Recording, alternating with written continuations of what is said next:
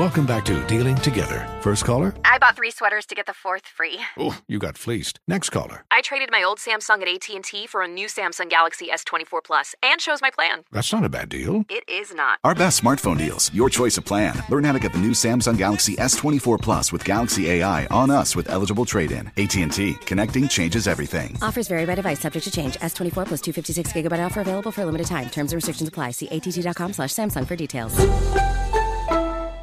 Oh, welcome in here. Brian Noe, Dane Fife with you. 93.5, 107.5, The Fan. Credit CBS Sports and Jim Nantz on those calls as San Diego State got by in dramatic fashion in their Final Four game as San Diego State took down Florida Atlantic. I think our guy Jimmy Cook is fired up today. He's got some Guns N' Roses out of the gate here, Dane. He's off and running so far. Well, he had a bittersweet day yesterday. I told him we had the great Tracy Wolfson, CBS sideline reporter. She's down in Houston. He was excited she's on. Then I lied to him. Oh, yeah? I told him we had Charles Barkley on as well. And ripped Jimmy's heart out. Yeah, I think, what did you call it, Brian? The encore, maybe, April Fool's. Oh, right, yeah. I said he's got April Fool's Day jokes, like the sequel. Yes, April the sequel. Fool's Day, the sequel, Jimmy yeah. was prepared to give me he might have already been giving me a standing ovation somewhere. I was ecstatic. Chuckster coming on, great. Yeah. The rare April 2nd prank. That's good stuff. Nothing like joking with a producer about who's coming on the show. It was hilarious. I was just waiting for him to have it ready to be cranked out. And just in time, I saved the day and tell him I was lying. No Charles Barkley today. I love that. And you would think there's a big college basketball game tonight or something with the guest list we have. Check this out. So Tracy Wolfson, like you're saying there, Dane, at 12:30. Does a great job on the sidelines for CBS. Frank Martin at 1:30, who's at UMass right now, head coach. Also a diehard Miami Dolphins fan. Very smart man, that Frank Martin. Sorry to hear that, Frank. Yeah. And then 2 o'clock, Pat Forde. So we are covered end to end here with college basketball guests. I know Jimmy will find a way to squeeze in his Colts, and maybe I know he's going to talk about the Pacers. There's more balls in the lottery now. Jimmy's just rooting for the Spurs, rooting for just maybe the Bulls. He's rooting for a lot of teams to just win. Hey, I'm all about team ping right now. I'm all about more ping pong balls. Team ping. So if the Magic are like, yeah, let's beat the Pistons, and the Blazers are like, yeah, we've got Shaden Sharp and nobody else you've ever heard of. Let's go beat the Timberwolves. 19.5-point dogs. That's great for the Pacers. So yeah, they're 6th in the tank standings right now. It's very good. The tank standings. Gosh, that's a great term. Let's coin it. Make some money. Make a T-shirt out of it. You could hashtag Team Ping or Tank Standings if you want. Either way makes a great I know what sweatshirt. you're thinking, Jimmy, and we're not doing it. Jimmy's thinking crop top. Jimmy's thinking crop top. So let's get it going with college hoops here. We'll get to the ladies' side because there's some drama going on with the LSU Iowa outcome. Very interesting stuff. I wanted to get to the men's side just strictly because of your history with Dusty May, right? You guys linked up over there at Indiana when you were playing. He was a manager on the squad. And to be this close, literally, it's radio. You can't see me, but my index finger and my index finger and my thumb just this close from winning the game. And then Lamont Butler goes down and makes a sensational shot. It's this remember the old school ABC. The thrill of victory and the agony of defeat. That's exactly what it was for both sides. Oh, what a pit in your stomach, man. I tell you, you may not be here, but I can still. Do you have some kind of cologne, Brian, that it's like post-rock concert cologne that you wear?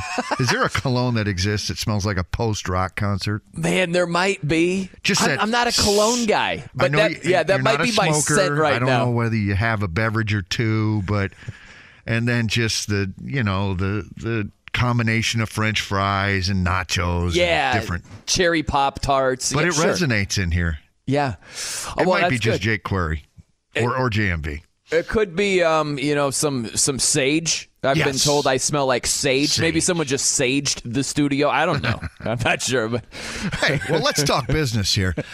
The Florida Atlantic, the Owls, hoot hoot. I thought they got a bad whistle down the stretch. I really did. I think that once about the 8-minute mark when San Diego State decided to bring in their grind line and just go big and muscular and just start being physical and pounding the offensive glass, I thought that the refs, I thought they failed to recognize that, where they were just being a lot more physical and they were getting away with it. And I don't think the refs adjusted. San Diego State adjusted. I give them a lot of credit. They just said, all right, look, we're going to have to enforce our size, strength, and athleticism on the Florida Atlantic Owls. And I think that's what ultimately won the game. But I will say this. Dusty May did an incredible job. Dusty's a good friend of mine.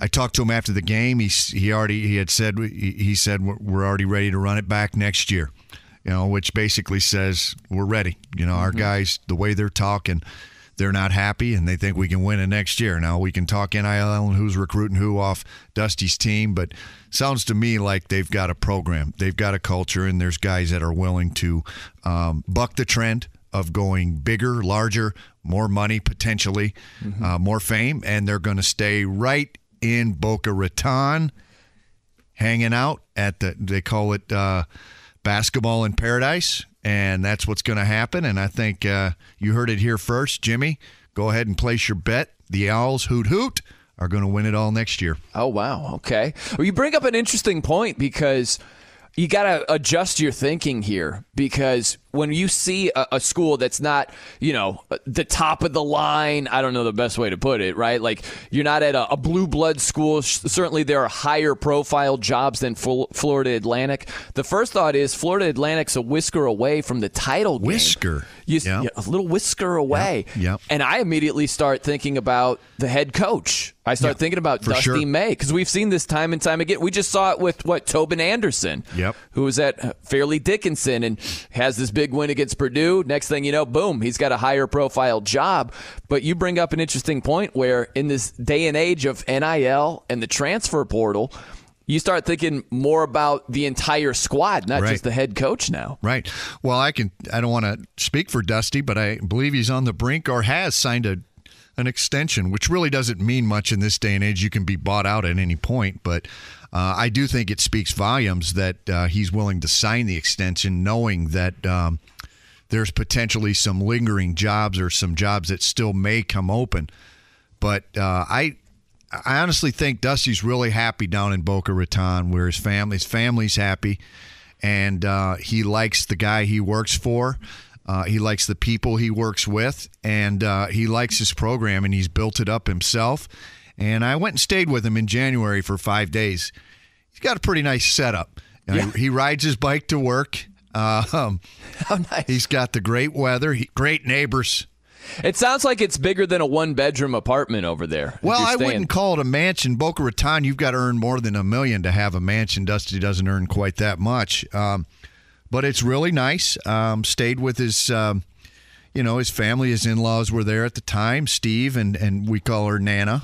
And then Keith, the stepdad, great guy. We spent some time together. But, his 3 boys, 2 are in college. One plays for Florida and one plays for Central Florida. And then his other youngest is just a junior in high school. But he's got a great setup, man. I mean, there's no doubt about it. Beautiful home. And like I said, he gets to ride his bike to work every day. He's a fitness guy. So Dusty May, I think, is happy right where he's at. Does Keith wear cologne? That would be the obvious question. Keith's a Greene County guy. Greene County. JMV knows about. He probably knows Keith. I would say it's. I would say it's a no. I would say it's a strong no. I don't think they're big fans of the cologne down there in Greene County, but that's okay. That's okay. I'm not a big fan either. I just love the thought process there. Greene County. I'm going to go strong no. I'm going to say no on that one. That's an NO. Go strong no on that. Dane Fife and Brian Noe with you here, 93.5 and 107.5 The Fan. Before we turn our attention to the ladies' side, a couple more things here. It's interesting where you think about the officiating. You brought that up. And each game just has a different feeling to it. And if you saw the women's game last night, it was ticky-tack to the nth degree. There were 37 fouls called.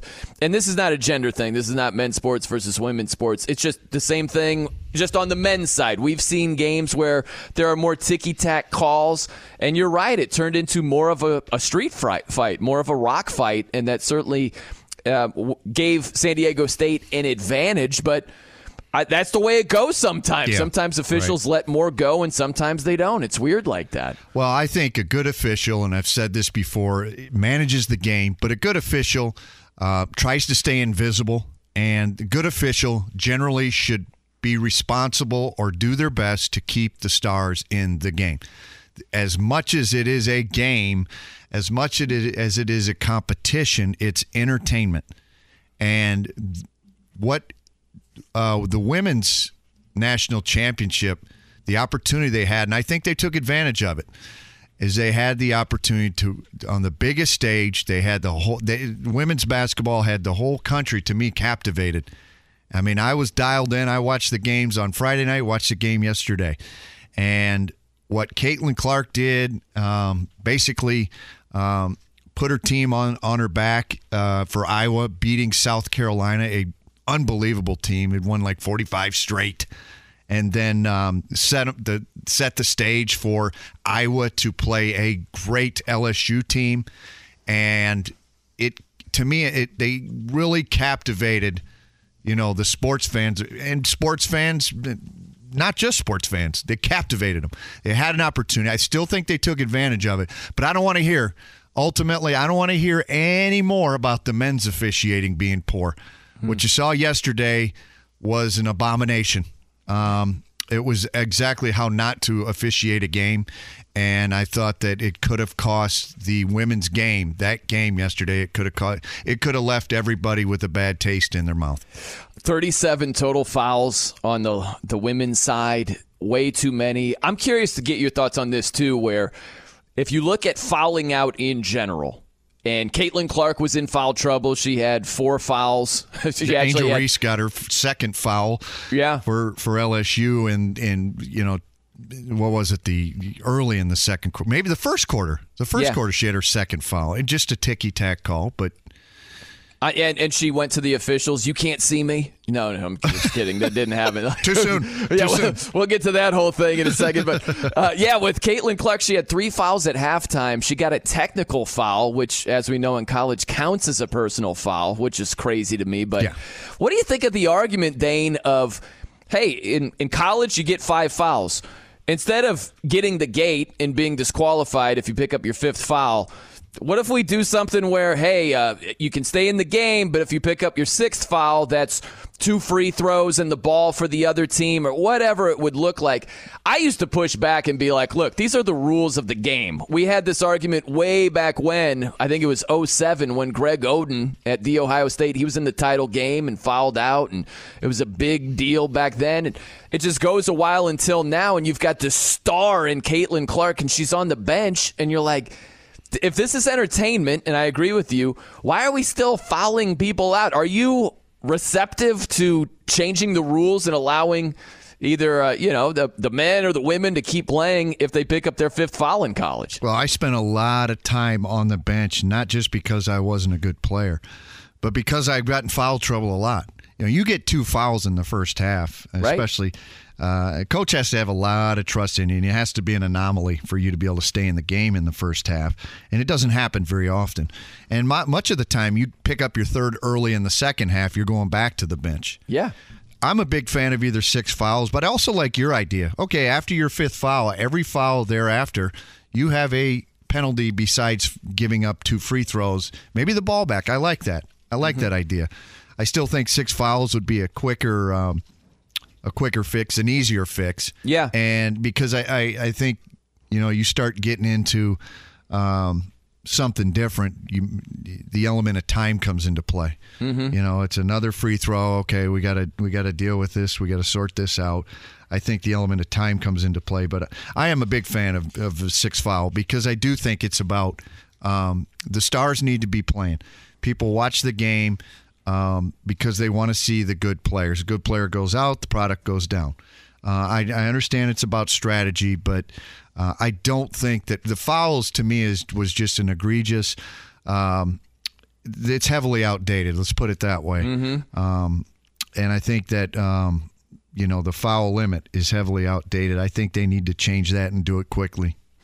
Yeah. Hey, man. And if you are of that mindset, it would have been even better if Caitlin Clark did foul out of that game. It sounds weird to say that, but if you are one of those people that want to see either a 6th foul in college or the more, I guess, radical idea is to allow players to continue, but if you get that 6th foul or you get the other team gets 2 free throws and the ball, like if Caitlin Clark fouled out, think about that, Dane. If she fouled out to, let's say, begin the 4th quarter as Iowa was making a push, that's what we'd be talking about today like crazy. And it's a footnote right now, but if she fouled out, good Lord, you could imagine what the conversations would sound like. We'd have a heck of a protest. I think we could really push it through then. I mean, think about it. It'd be like Jimmy not showing up for work today. Right.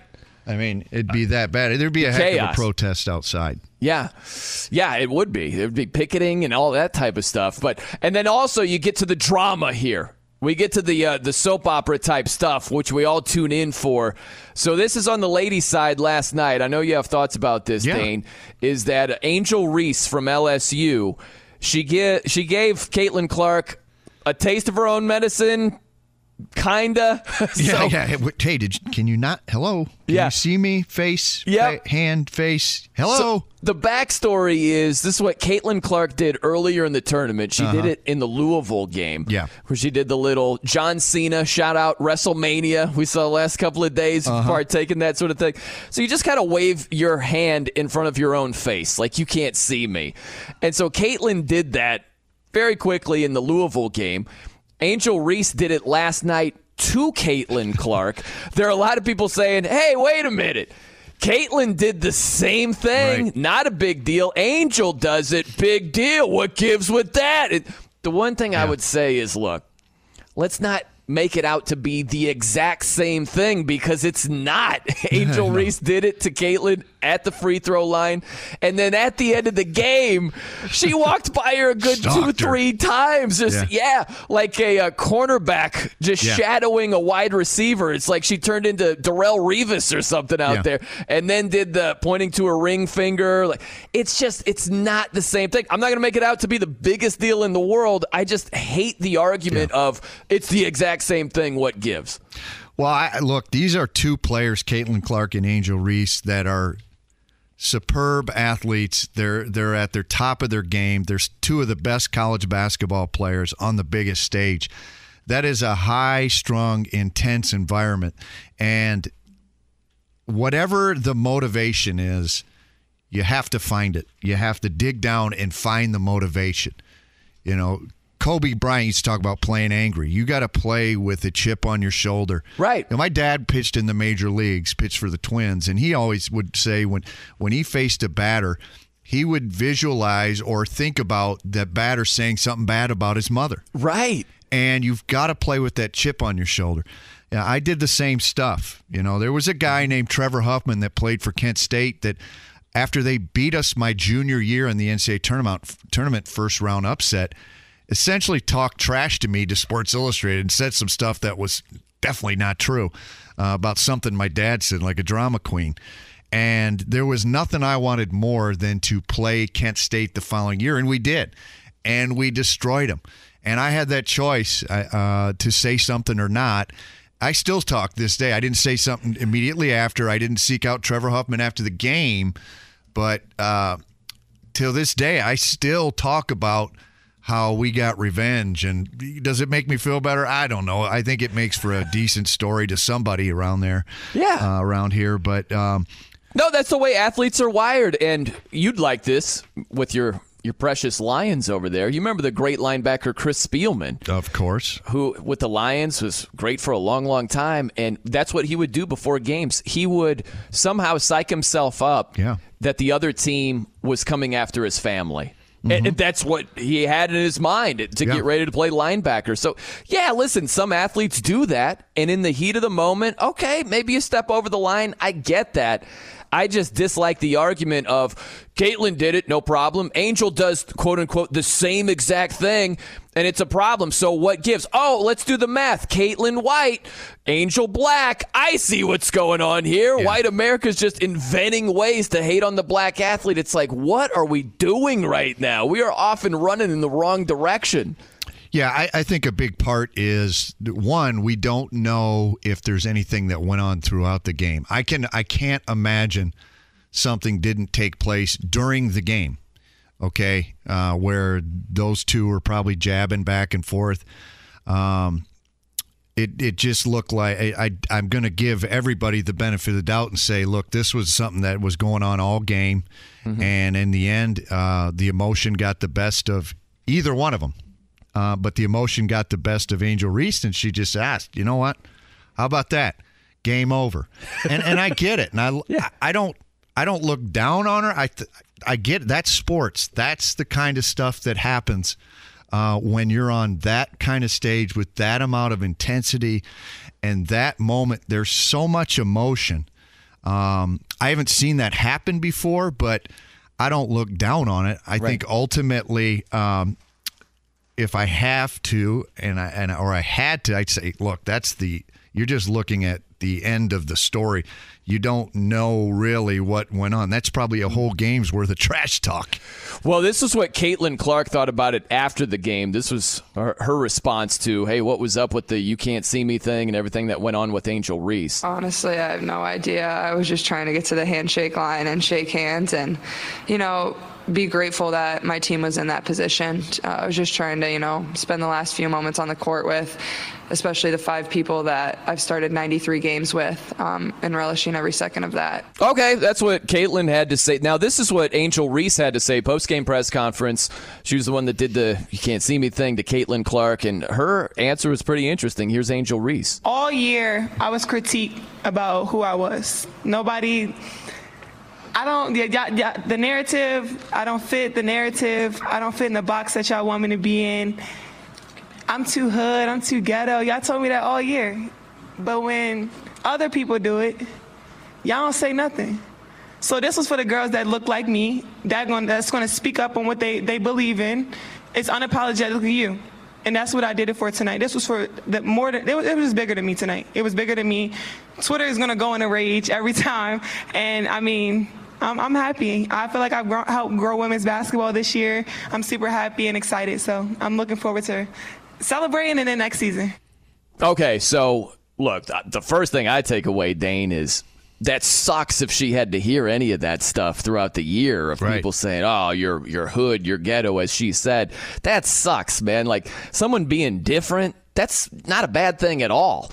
And a lot of people make it out to be a bad thing. I think that's incredibly sad, and I wish she didn't have to go through any of that stuff. I think that's number one. Number two, look, man, I would just say it no matter who it was. If it's on the men's side, if it's Caitlin Clark doing the same thing to Angel Reese, if the roles are reversed, right? The outcome's reversed, and Caitlin's doing like an in-depth, you can't see me at half court. I'd be like, that's a bit much. It's excessive. Again, not the end of the world, but it's excessive, and I can't speak for everybody who's white, but I can speak for myself, and I can honestly say I would have the exact same reaction. This is not an Angel Reese motivated reaction. It's the way I would feel regardless of who it was, gender, race, whatever. It's the same reaction from me. I can't speak for everybody, but I think it's sad that a lot of people take it as an automatic, like you've got an agenda against X, Y, or Z because this is your stance. No, man, I'd have the same stance for anybody. Yeah, I think a big thing that Angel Reese said is, I'm ready to celebrate. I'm looking forward to playing next year. Boy, did she set the stage. Oh, man. We've got to Can we have part two? This is like a prize fight, Can we have part two? Right. I love it. Yeah. I love it. But that's sports, man. Yeah. That's the kind of stuff that goes on. That's old school. I mean, look,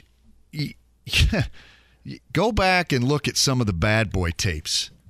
Instead of Angel Reese doing waving the hand in front of the face or Caitlin Clark. Yeah. I mean, Lambeer and Barkley would just start throwing hands. I know it, right? It was like WrestleMania. You'd grab a steel chair and start throwing it at guys. And let's go to some of those post-game press conferences and hear what those guys to say or post-game handshakes. Here's news for you. They quit the handshakes. They don't shake hands anymore. Let's discontinue this. How about the Bulls? Remember? When the Pistons walked out? Oh, yeah. Isaiah Thomas walked right past Michael Jordan. Right. Sure. So I just think, look, were we happy would we agree with the Pistons doing that? No, probably not the classiest thing to do. Did I agree with Caitlin Clark waving her hand in front of her face? No, probably not the classiest. Did I agree with Angel Reese? No, probably not the classiest thing. But you get it.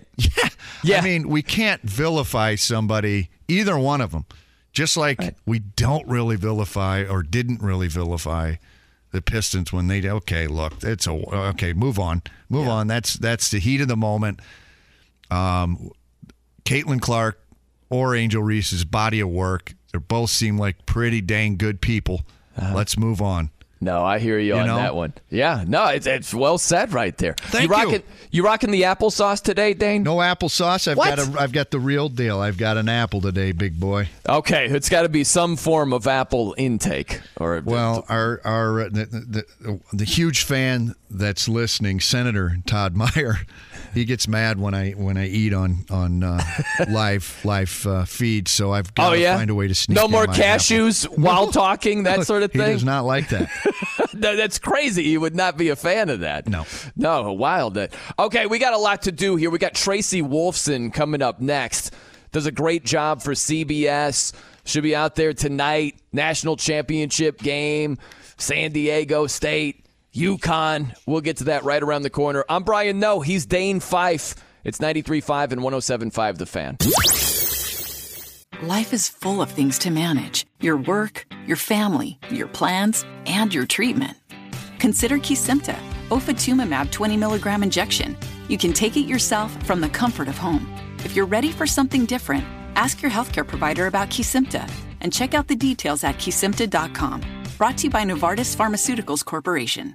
Welcome back to Dealing Together. First caller? I bought 3 sweaters to get the 4th free. Oh, you got fleeced. Next caller. I traded my old Samsung at AT&T for a new Samsung Galaxy S24 Plus and chose my plan. That's not a bad deal. It is not. Our best smartphone deals. Your choice of plan. Learn how to get the new Samsung Galaxy S24 Plus with Galaxy AI on us with eligible trade-in. AT&T. Connecting changes everything. Offers vary by device. Subject to change. S24 plus 256 gigabyte offer available for a limited time. Terms and restrictions apply. See att.com/Samsung for details.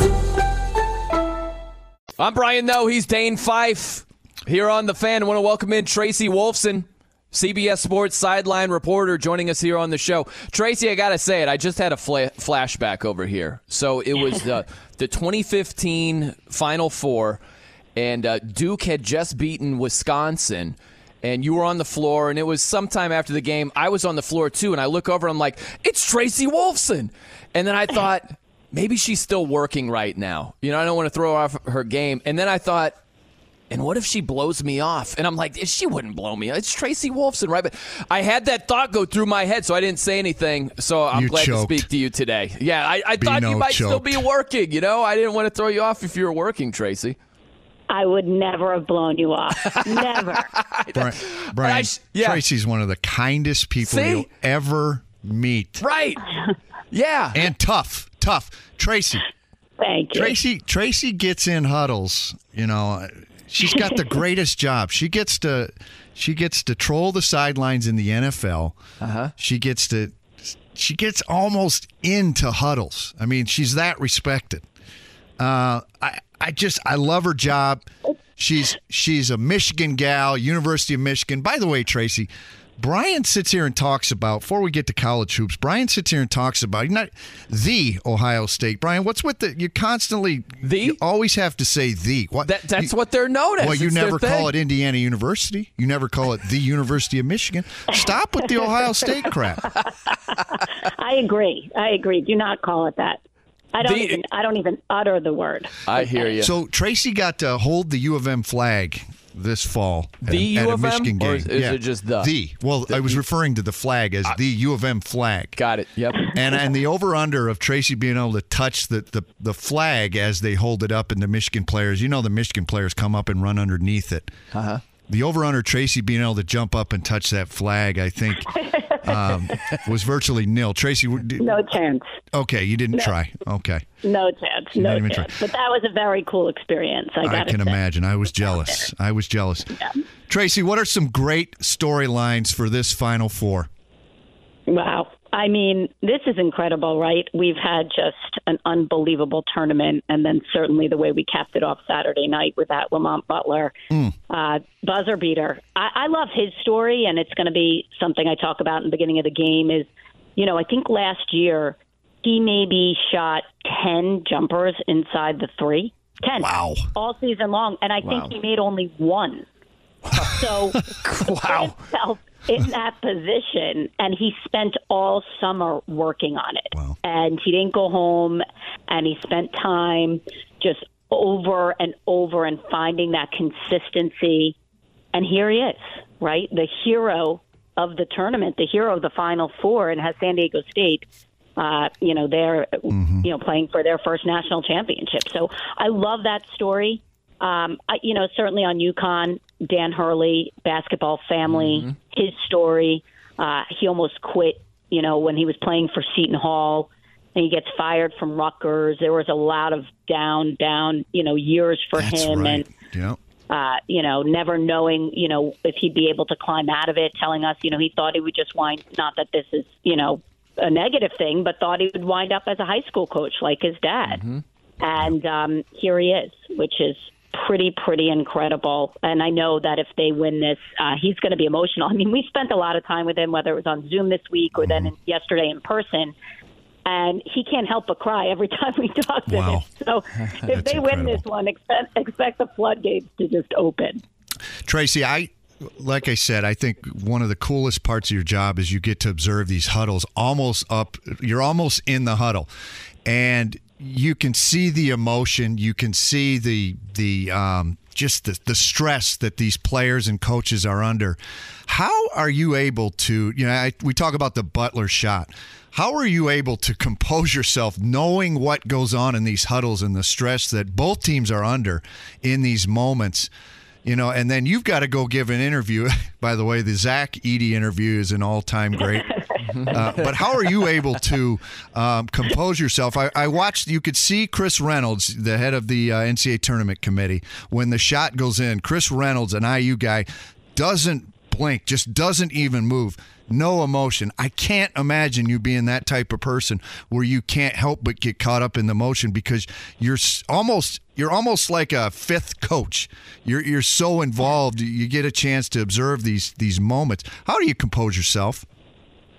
Well, there was so much in that. I want to first touch on the Zach Edey interview because I could have asked for anyone on Purdue at that point to do the interview, but I was like, I am getting Zach Edey because it's just too funny. I mean, how do I not, right? So I just thought it was great optics. I had to do it.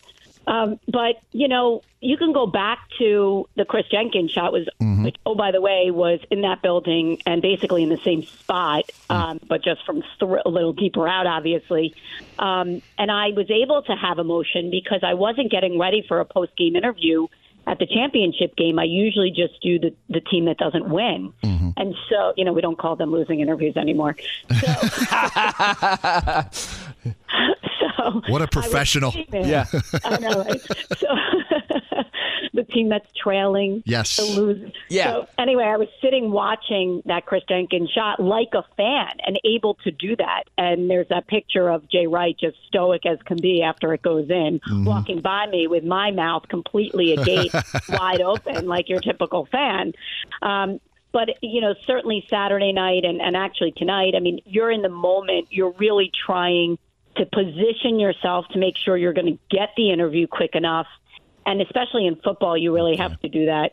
And then, but at the same time watching as a fan, but also trying to think in your mind, okay, what were you asking, and composing yourself. I actually, for the Lamont Butler shot, was ready to get onto the stage. And I didn't have a great view of the basket. I had a guy standing right in front of me, so I'm kind of like turned. And in reality, I was like, you know what? I'm just going to hear the crowd if it goes in. And it was really amazing. I saw the shot go off, but the guy stood right in front of me, and I just let the crowd just erupted. I didn't need to see it go in. I knew exactly what had happened, which is really cool to experience. Yes. You know what? My producer asked me yesterday, he said, what's it like in the building when you witness that? Like, how electric? Do you get chills? What's it feeling? Because I forget, he's in a truck outside producing it. He doesn't ever get to experience it inside.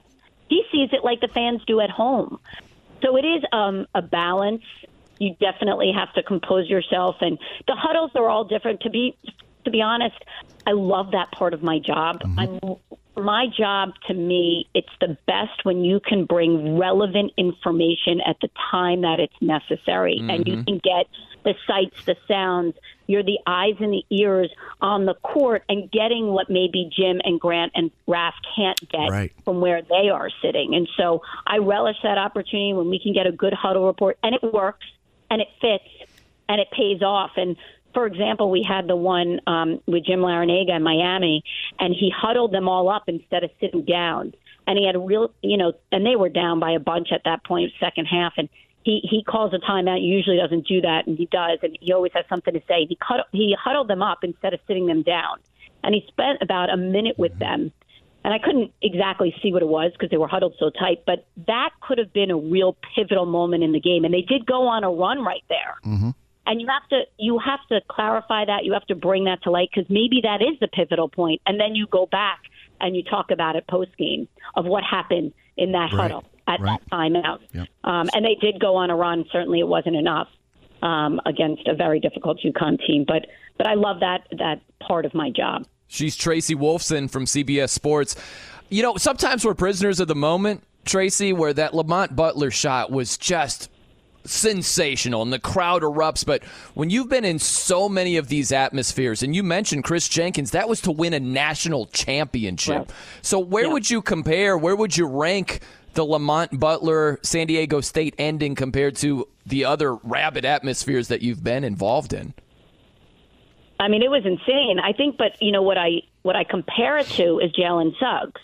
Because that was in the same situation. And if you don't go on to win the national championship, you forget about that. It doesn't go down in history like the Chris Jenkins one because that was for all the marbles.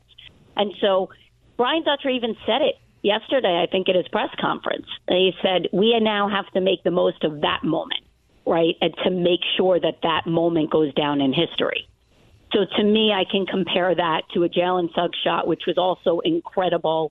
We witnessed, but Chris Jenkins was for everything. So I think that's kind of where you rank those. What's interesting too is I just thought, and I've never thought about this in my life before, but every time you or a sideline reporter asks a question, there are a lot of times where the athlete's like, "What was that? Can you say it again?" Like, I've never seen a sideline reporter say the same thing. But there've got to be times so the crowd's going nuts. You don't hear everything that the athlete is saying, and you just go to question number 2. Is that weird for you? Because I would imagine it's got to be very awkward. You don't love that situation, certainly. I mean, your job as a reporter is to follow up on what they're saying, is to listen and hear what their answers are and then follow up. And if you're not listening, you can really miss something that's crucial, critical.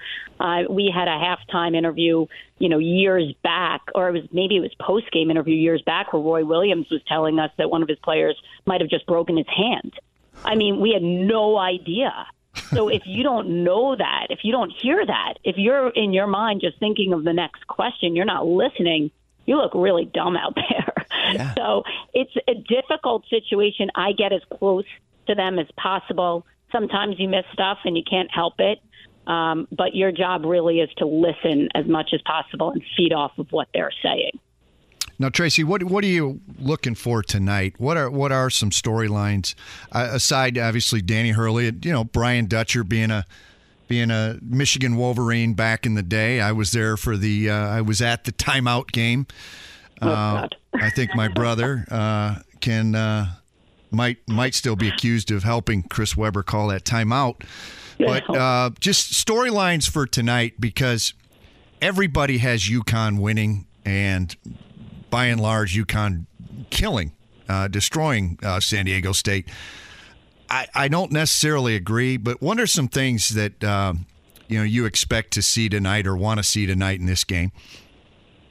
Yeah, and by the way, I love that you brought up Brian Dutcher, because what he and what Steve Fisher have been able to do, 27 seasons he was an assistant under him at Michigan and San Diego State. So it's incredible, and would be just fantastic if they can bring certainly a championship to San Diego State. But, I think key-wise, certainly it's a tall task for San Diego, because UConn just looks San Diego State, because UConn just looks so balanced, and as Danny Hurley told me after the game Saturday was, he's a defensive guy, so it's not like they don't play defense. Now, they might not have ever seen a defense this year like San Diego State's defense, but there were some things I'm sure that they're watching, and Danny Hurley told us yesterday he watched 6 or 7 games already, and that was probably around noon on Sunday. So, he did a deep dive into this team with this quick turnaround. And so I'm sure he saw some things that FAU did that he can maybe take advantage of. But certainly they are the most balanced team. My question is how they handle Sonogo. And I think San Diego State with Mensah, he has not really seen a guy like Sonogo, as physical or as strong. And San Diego State's a physical team, but I think that matchup inside underneath is going to be very interesting. Mm-hmm. And when you don't have Sonogo, you bring in Kligman, and he's just a difficult matchup as well. So I think that's going to tell us a lot. I think physicality that the San Diego State brings, Danny Hurley knows that, officiating is going to be a critical part in this game. If they call it tight, well, it favors them. If they don't, it favors San Diego State. And I'm sure Danny Hurley has been, in the officials' ears as much as he can over these last few days and going into this game. But that's going to play a part as well, controlling the pace. I mean, San Diego State wants to, muck it up, and UConn wants to run. So I think it's interesting. Yes. It was, yeah. Yeah, no, I totally hear you. And just wanted to say thank you for the time, Tracy. And I feel more secure if I am courtside or something. I can go, Tracy, what's up? You can be like, hey, what's going on? I feel much better now after that. You know what, Tracy? I promised her 10 minutes, and she didn't put any demands on me. But Tracy, I got to ask you this question, okay? We're talking Van Halen, okay? Oh wow, yeah, I want to hear this. This is from last week, and it really upset me. But so Van Halen, are you a bigger fan of Van Halen, David Lee Roth, or Van Halen, Sammy Hagar? Which one do you pick? I'm a Bon Jovi fan. Coming from Jersey, so if you had to pick, I had to go somewhere. Yeah, I'm really more of a Bon Jovi. I mean, I like Van Halen. You gotta, right? I could rock out to them in my car, no doubt. David Lee Roth, Van Halen, or Sammy Hagar, Van Halen? Is this a fight between the two of you? Yes, it's a rock fight. Yeah, yes, absolutely. I'm not settling it for you. You guys are gonna have to do this on your own. What's the go-to Bon Jovi song for you? Oh, Living on a Prayer. I mean, Living on a Prayer. You belt it out, as loud as you want. And I thought maybe Bad Medicine. I didn't know. I wasn't sure if it was, the go-to. I thought maybe Bad Medicine or what's another popular Bon Jovi song over there? Gosh, Never Say Goodbye. That's a good love song. That's a good ballad. I am partial to Guns N' Roses. Sweet Child of Mine is my karaoke song. Oh, boy. Okay. Very nice. Well, for what it's worth, Tracy, I expected you to be a Sammy Hagar Van Halen fan. No, she's smart. She's smart, Dane. I can't believe she's a fence rider on it. I'm going to get her offline, and we're gonna get something. All right. Well, hey, we'll be watching tonight. Yeah, we'll be watching tonight, Tracy. Have a good one, and we'll catch you down the road. Thank you, Tracy. Appreciate it. Talk soon. Good Bye-bye. stuff. Very nice. Tracy Wolfson, CBS sideline reporter. Did you hear that? She wants to come back on the show. She left us with a talk soon. That's great. Yeah. She enjoyed herself. She enjoyed it. She's unbelievable. Tracy Wolfson is the best in the business. By the way, Blaze of Glory, great Bon Jovi That is song. a great song, great entrance. But Tracy, she's her day job's the sideline reporter, but did you hear her talking hoops? Oh, it was tremendous. She's giving you names. She's giving you backstories. She's giving all kinds of stuff. What's the song with... He wants to go back to Bon Jovi. Yeah, I'm on a Bon Jovi kick over here, where it's I'm a cowboy. That's on the steel. Wanted Dead or Alive. Dead or Alive. Great, yep. great Decent, Bon Jovi song. Decent. You know what? Bon Jovi is way better than Sammy Hagar. That's it. If you were sitting in that rock, I don't know, sage oiled chair right now, we'd have you thrown out the window here in the 6th floor of the Emmis building. Into the fountain of the thingy over there. Yeah. Senator Todd Meyer would not be liking it. Yeah. All right, we got lots to do over here, Dane. We've got a viral video and the tank standings to check out. Tank standings. Do that on the way. I'm Brian Noe. He's Dane Fife. It's 93.5 and 107.5 The Fan. Life is full of things to manage. Your work, your family, your plans, and your treatment. Consider Kesimpta, ofatumumab 20 milligram injection. You can take it yourself from the comfort of home. If you're ready for something different, ask your healthcare provider about Kesimpta and check out the details at kesimpta.com. Brought to you by Novartis Pharmaceuticals Corporation. Welcome back to Dealing Together. First caller? I bought 3 sweaters to get the 4th free. Oh, you got fleeced. Next caller? I traded my old Samsung at AT&T for a new Samsung Galaxy S24 Plus and chose my plan. That's not a bad deal. It is not. Our best smartphone deals. Your choice of plan. Learn how to get the new Samsung Galaxy S24 Plus with Galaxy AI on us with eligible trade-in. AT&T. Connecting changes everything. Offers vary by device, subject to change. S24 plus 256 gigabyte offer available for a limited time. Terms and restrictions apply. See att.com/Samsung for details. I'm Brian Noe. He's Dane Fife. I mean, I don't even know how we're supposed to talk sports right now. Are you kidding me? What a great rejoin by Jimmy Cook in his bag today, as Tracy Wolfson detailed how huge of a Bon Jovi fan is. I'll tell you what. I'll give you credit, Dane. You push for an answer. You know what I'm saying? I just don't. You're just a government worker. You don't want to give an answer. You're just a government worker. You just check the box. Like, I'm not a big fan of box checkers. Or check boxers. No, you're like, if the guest is like, I don't know, I'm more into Bon Jovi. All right, Tracy, but if you had to choose. Tracy, she stuck with Bon. I also, you know what? The flip side is I give people credit for not caving. I mean, Tracy stuck to her guns. Yeah. She didn't want to take a stand on Van Halen and just stuck with Bon Jovi. Like, Bon Jovi's better than both. But that's not what we're discussing right now. T-Wolf? Yeah. My favorite is when you badger what's essentially a team employee. Yes, yeah. Who's not going to say, I'd rather have Will Levis over Anthony Richardson or whatever. Yeah. And you're still... But what is it? Who do you want? Hey. Like, who's the guy over here? Hey, real media, it's not dead. The media is not dead. The real media, when you've got to be able to demand the truth. You got to be able to demand how people feel and get the real truth out of them. Yeah. Otherwise, media's dead. It's not going to happen. Okay, let's do a little Bon Jovi, this or that. Okay.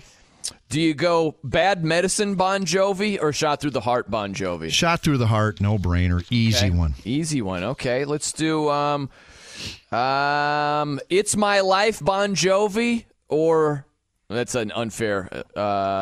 Let's do something that's more in its wheelhouse. Lay Your Hands on Me. Which one is it? It's My Life. Lay Your Hands on Me. A little creepy, if you will. I don't want to be singing that in here out loud, just Jimmy and I. Lay your hands on me. Lay your hands on me, Jimmy. Lay your hands on. It is. You're right. It's definitely got to be a situational type song. You're right. Yeah. Jimmy just gave me raised eyebrows. Now we get to this one. I want you to rank Let's see if I can do this correctly here. Let's do Wanted Dead or Alive, Living on a Prayer, and Blaze of Glory. What's 1 through 3? Blades, Living, then Dead or Alive. I mean, I'll Be There for You is, as Tracy said, it's a great, she didn't say good, she said it's a great ballad. I'm going to go Wanted Dead or Alive, number 1. Outstanding song. Yeah. Living on a Prayer, I can't deny it. I would go number 2. That's tough to put Blaze of Glory third. Yeah. You kidding me? Especially when it's got its own movie. What is it, like Emilio Estevez? You betcha. Oh, he was Lou tremendous. Diamond Phillips. Great movie. I got to go back and see that. I don't think I've ever seen it. I love the video. The video it's a great video. It is. I may watch Blades of Glory. How often do you rewatch a movie and you're like, this is brand new to me? I know I've watched it. I don't remember any of this stuff. Well, that's Dumb and Dumber for me. Really? Oh, just new, funny stuff all the time. Tommy Boy, too. I did an interview with the guy. So he was the guy who kicking back on Grandpa's old cough medicine, were you? The policeman, the cop. Yeah, he was great. He was awesome. Is that the same guy in the movie that's like, no, 7-minute abs or whatever the thing is? Remember that? No. What movie? Jimmy, bail me out on this one. What's the movie where he's driving with Ben Stiller? I can't remember if it's something about Mary. It might have been. But he's in the car and he's like, no, 7-minute abs. That doesn't ring a bell at all? Jim. I would love to throw a parachute your way, but no, I have no idea. You guys just hanging me out to dry over here. Yeah. All right, we'll do some research. Some research over here for the next couple of minutes. Harlan Williams, that's what our guy, the senator, as you call him. Todd Meyer just texted us. He brought it in. Harlan Williams, see? huh? Thanks for the lifeline over there, Todd Meyer. Goodness. Dane and Jimmy could learn a thing or two from you. All right, that's tough love. Coming up next, we got the viral video and the tank standings. I'm Brian Noe. He's Dane Fife. It's 93.5 and 107.5 The Fan. Life is full of things to manage. Your work, your family, your plans, and your treatment. Consider Kesimpta, ofatumumab 20 milligram injection. You can take it yourself from the comfort of home. If you're ready for something different, ask your healthcare provider about Kesimpta and check out the details at kesimpta.com. Brought to you by Novartis Pharmaceuticals Corporation. Welcome back to Dealing Together. First caller? I bought 3 sweaters to get the 4th free. Oh, you got fleeced. Next caller. I traded my old Samsung at AT&T for a new Samsung Galaxy S24 Plus and chose my plan. That's not a bad deal. It is not. Our best smartphone deals. Your choice of plan. Learn how to get the new Samsung Galaxy S24 Plus with Galaxy AI on us with eligible trade-in. AT&T. Connecting changes everything. Offers vary by device, subject to change. S24 plus 256 gigabyte offer available for a limited time. Terms and restrictions apply. See att.com/Samsung for details. I'm Brian Noe. He's Jimmy Cook. Dane Fife with us here. Sorry. I was just thinking two things at once where Jimmy's playing the rejoin music, and he's all sorts of fired up here today in his bag and everything. He's got the rowdy music. I think he's ready to win some money with the San Diego State UConn matchup tonight. So my bad on that. You know Dane what? Fife No here. need to apologize. I'm honored. There you go. I'm honored. I mean, I'm honored. You don't even need to say my name. Just Brian Noe and Jimmy Cook. Maybe I'll get a second song. I'm just honored to be in here with this man. We were talking QBs prior to, but oh yeah, but go ahead. Wait. You're talking QBs? What are you talking? Well, QBs we were just talking about Levis or Richardson for the Colts. Now this is what I want to hear. I'm here for all this. So you got a strong stance over here, Dane?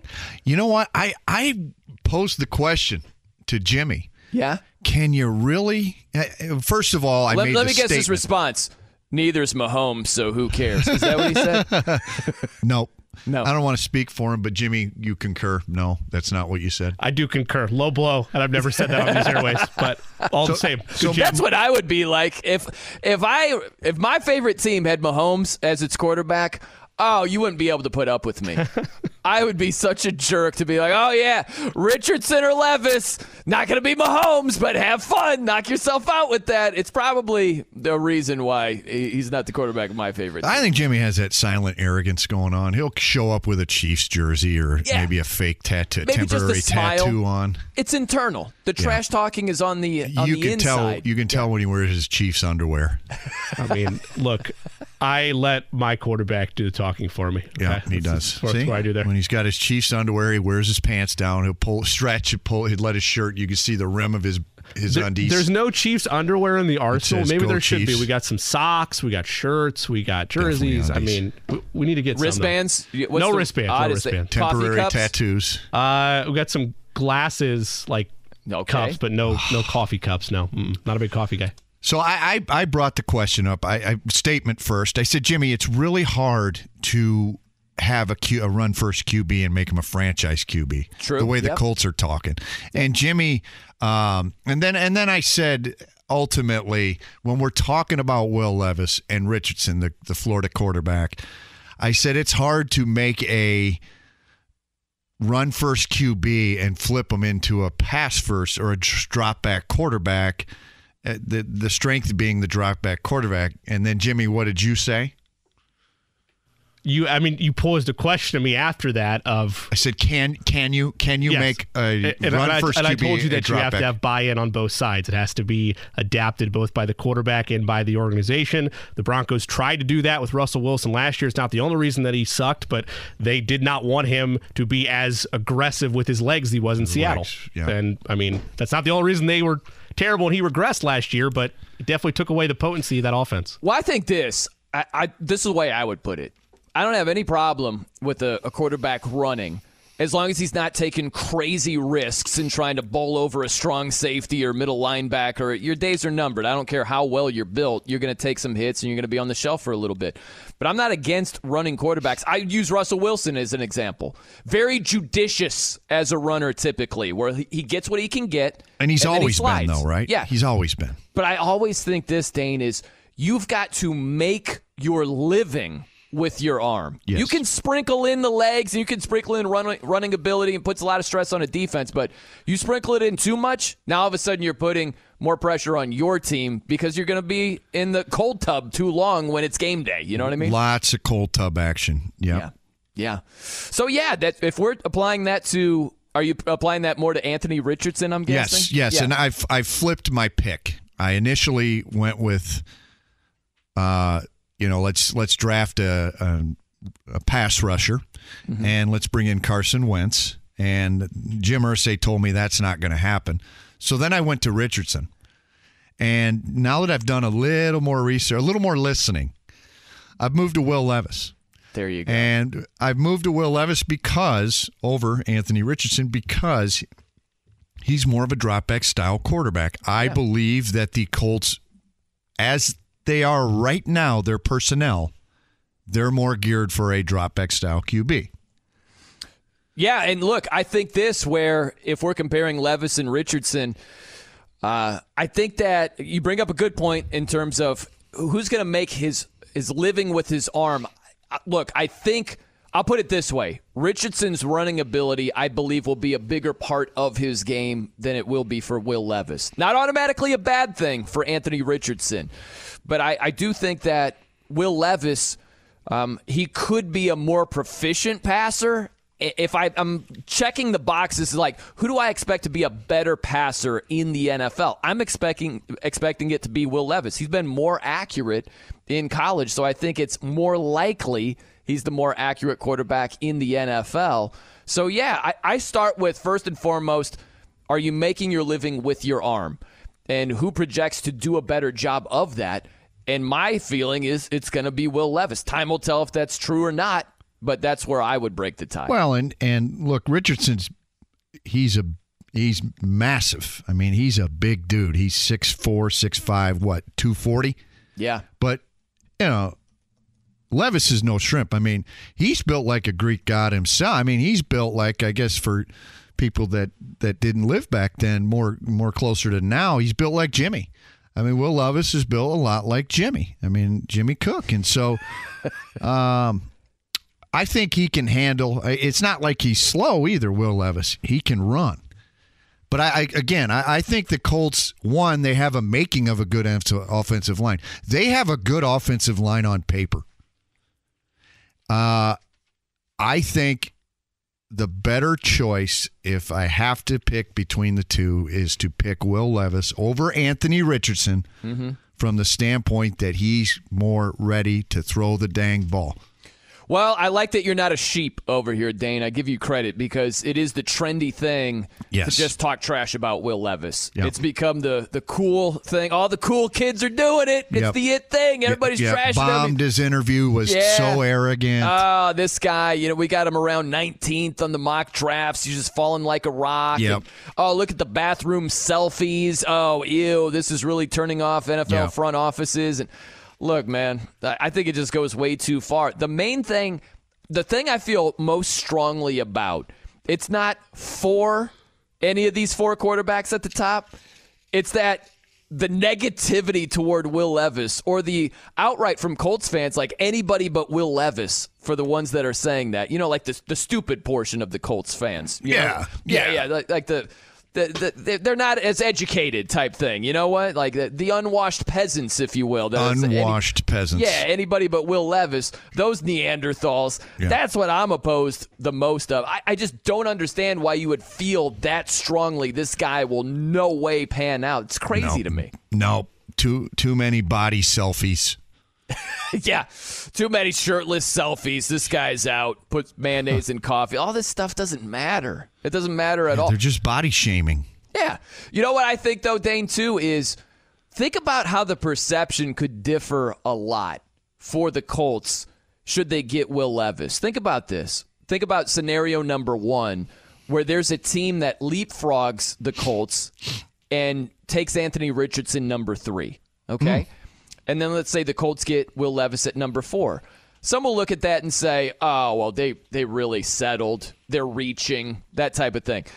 If nobody leapfrogs the Colts and the Colts have their choice between Richardson and Levis at 4, and they go with Will Levis, I think it's a completely different perception. I think that the talking points are a lot different. It's no longer looked at as the same sort of quote-unquote reach pick.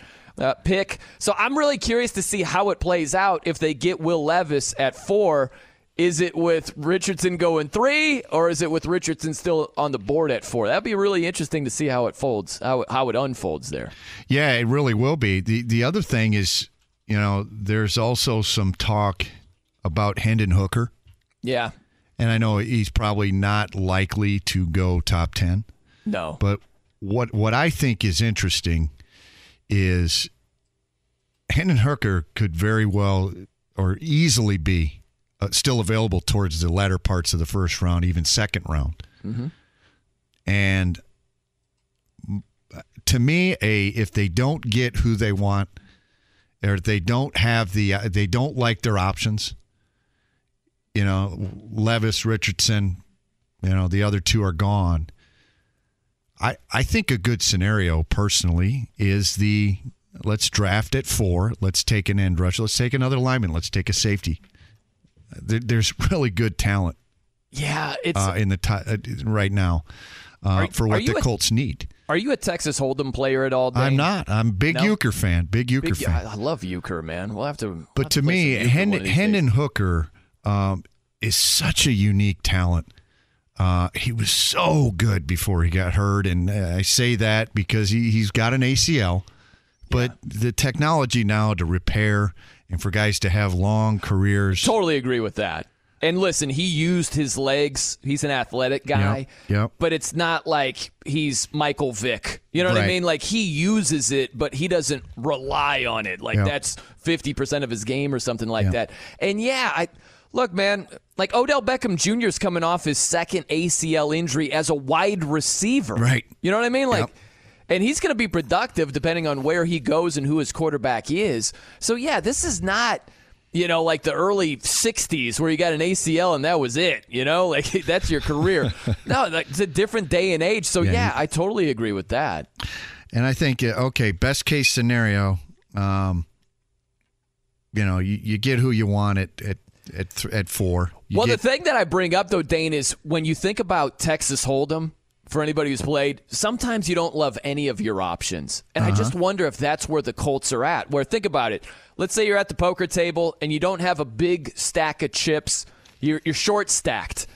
and the blinds are getting high, right? So, like, if you don't go all in, you're going to get blinded out, basically. Mm-hmm. And then you look at your starting hand, and it's like, I don't know, Jack 6. And you're like, oh, gosh. So am I going to go all in with Jack 6? Or am I going to fold and have a shorter stack of chips? It's like, I don't like any of my options, but I got to do something, right? Like, I wonder if that's where the Colts are right now. In their heart of hearts, they might look at it and say, hey, we don't love Levis. We don't love Richardson. We don't love everything we'd have to give up to get Lamar Jackson. They honestly might not like any of their options right now, but you got to do something. Yeah, you got to fill that roster. But no, I think there's too many things that point towards the fact that you take Minshew. There's just too many things that point towards the fact that they're going to get a quarterback. Can we put to bed? Have we put to bed the Lamar Jackson option? No, it is not put to bed, not by any means, because Lamar's still out there. Like, that's what's interesting. Also, is what offer could you make that Lamar would go for and the Ravens wouldn't? Like, that's a whole thing, too. If you're thinking about going down the Lamar Boulevard, like, you got to make a really shrewd offer where he says yes and the Ravens say, nah, too rich for our blood. You can go ahead and have him. We'll take the 2 first-round picks. Well, I'd be the psychic here, the Nostradamus. I can envision a meeting that's either taking place or it's going to take place in the very near future where Ozzie Newsome, Lamar Jackson, some things were said maybe, and it caused Lamar to get a little upset, and he started blabbing on social media.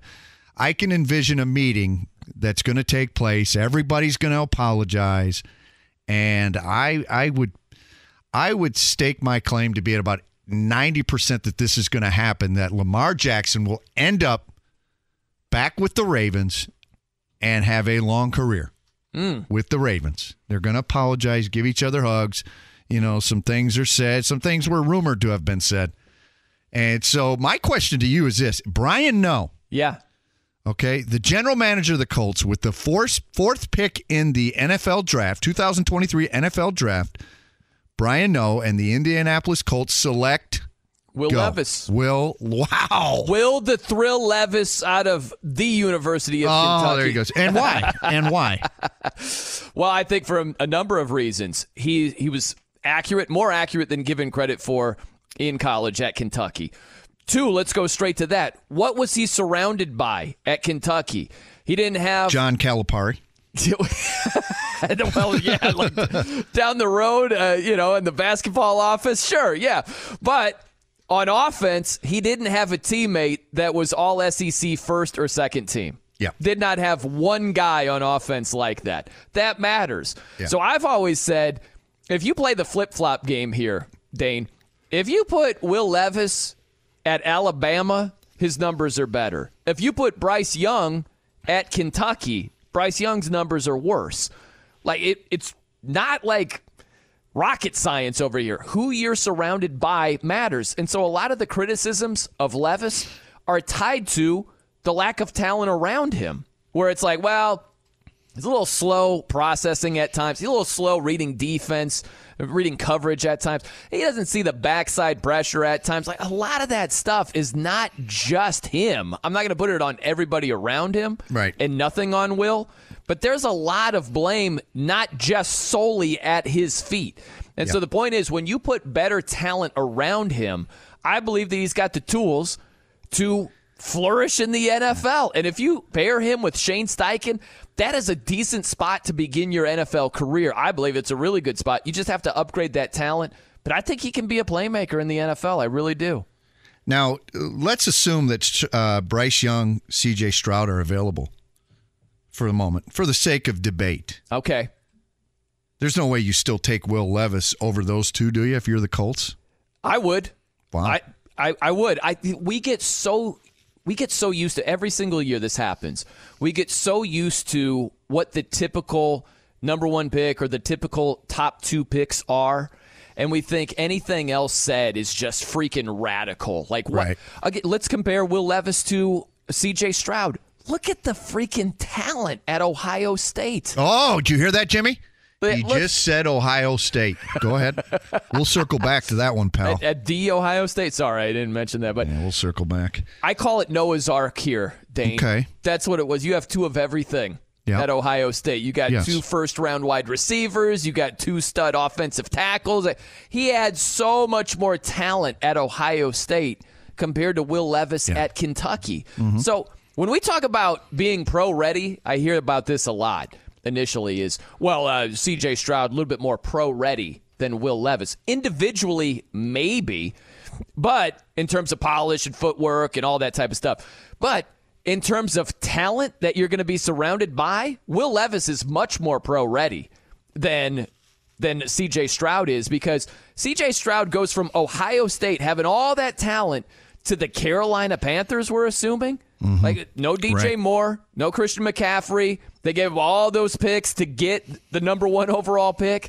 That's a different deal right there. So for the first couple of years, I think Will Levis, if he goes to the Colts, Michael Pittman Jr. and, all right, Jonathan Taylor, offensive line, where are they at? But you need more skill position players, quote unquote.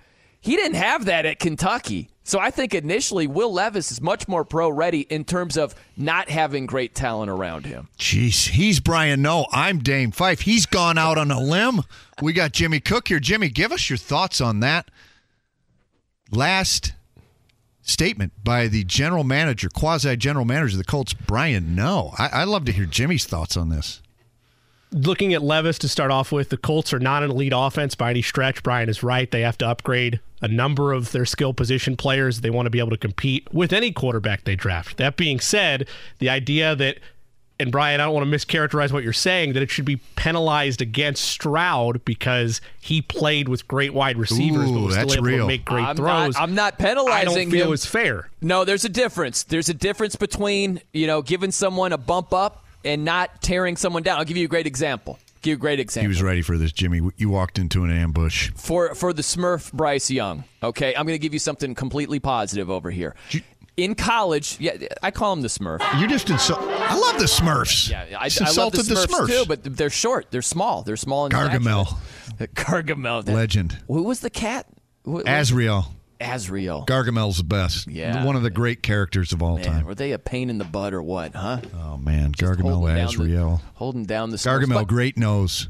I'll give you a great example, okay? So Bryce Young, he went and played the final bowl game at Alabama. It was a non-college football playoff game. I loved that. I loved that he went out there and said, I want to finish the job I started. I love college football. Like, I feel wrong not being out there. I love that. I think that's awesome. At the same time, I understand these top prospects that say, you know what, I don't want to risk it. Michael Mayer, Notre Dame tight end. I love Notre Dame football. He didn't play in the bowl game against South Carolina. I totally get it. I wouldn't look down on him at all. So I'm not tearing down Michael Mayer and everybody who skipped bowl games, but I am putting Bryce Young up a little higher on a pedestal because I absolutely love that. So if you apply that to C.J. Stroud and Will Levis, no, I'm not tearing C.J. Stroud down because he had great talent, but I am putting Will Levis a couple of notches higher than most because he didn't have great talent. There's a difference there, Jimmy Cook. There is a clear difference. My issue is at the college level, particularly last year, and I've been on back and forth with you before, giving praise to Will Levis where it's due, but the idea that I would elevate him over Bryce Young or C.J. Stroud when out of my quarterback at a minimum, I want to see them elevate everybody else around them. I'm not saying Young and Stroud did that at Ohio State. Levis is going to be working with comparable, let's say, pieces around him in terms of talent level across the NFL to what he had at Kentucky. And by what I mean by that is the Colts are viewed offensively right now, outside of Jonathan Taylor and Michael Pittman Jr., the same way you would view Kentucky in the SEC. There's not a lot there. You're going to need a lot out of your young quarterback to be able to elevate and make them better. And a lot of the marks against Levis I agree with, which is that he makes bad decisions, he holds onto the ball too long, has untimely interceptions. That's growing pains for a rookie, but it's not enough for me to say, well, he's going to be more pro-ready than any of these guys because he played subpar with subpar talent. That's what he's going to have in Indy. Dane, here's the deal, man. Look, there are some people that need to see it before they say, okay. You got to have a little bit of faith in the NFL draft. You got to have a little bit of faith. Is there a Bon Jovi song about faith? You know? I think it's more George Michael. We'll get that one fired up for you. That's true. Have a faith. He cornered the market on faith there. He did. That George Michael's, right? Have a faith. Great song. But, but here's the deal. If C.J. Stroud's at Kentucky, you're saying the same thing. If Bryce Young's at Kentucky, you're not saying if the vision stuff is right. Not if the praise they give to his tape about the way he's able to see the field and put ball placement in the right spot to get his receiver open. If that's true and it's not just about the talent that's around him, you see better numbers from Young and Stroud. I also think you see the backside better when you don't have your left tackle getting knocked on his ass and you've got a 6'8" defensive end coming at you. Listen to the man. Listen to Dane over there, Jimmy. It's a fair point, but the idea of another pocket passer here in Indianapolis when Matt Ryan was sacked 38 times last year, not exactly a little bit better. Wait a minute. Will Levis can move way He can move better than Matt Ryan, but the idea that a archetype pocket passer is what you want around that offensive line that has not shown anything to prove itself the last 2 years is not a golden ticket for me. I believe in the Indianapolis Colts offensive line, for the record. I believe in you guys. You listening? I believe in you. You're going to put it together. Your knick-knack injuries, get over it. Let's get to work. Let's play some football, man. You sounded like Gruden at the end there. Let's play some football, man. Football, man. Let's get after it over here. Listen, Jimmy is a big school elitist, is what I'm gathering right here. It's more comfortable. You're a hipster, but hey, that's what you're going to do. I get it. I get the brand names of Alabama, Ohio State. I didn't say Bama or Ohio State as a benefit or a negative towards Stroud or Young once. I'm telling you, if the tape is right on Young and Stroud, that they see the field better than Levis, they put up better numbers in Kentucky than he did.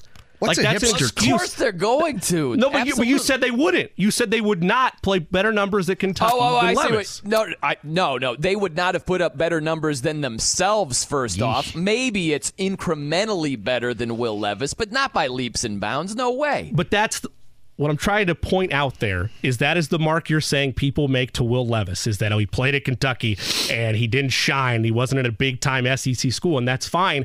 I'm telling you the knocks against Levis, which is in part his decision-making, if he is on Alabama and still has those decision-making issues, he doesn't put up the same numbers that Young and Stroud did. He doesn't. That's the whole point is he's not going to have to the same degree those decision-making issues when dudes are open more often, when he's surrounded by better talent, when you got Jahmyr Gibbs in the backfield. And he didn't, let's make it clear that Bryce Young, he wasn't surrounded by first-round talent left and right this past season, and he still made it go, and that's a credit to him. But it's still better than what Kentucky had over there. So I don't think Will Levis, you'd be amazed with open receivers, they quicken your decision-making. That's typically the way it works. Oh, this guy's open. Well, the only decision is throw it to him right now, Sure, if guys aren't open, it's slower. But that's how it goes. My point is in Indianapolis, he's going to have some of those same issues, particularly with what they have around him right now.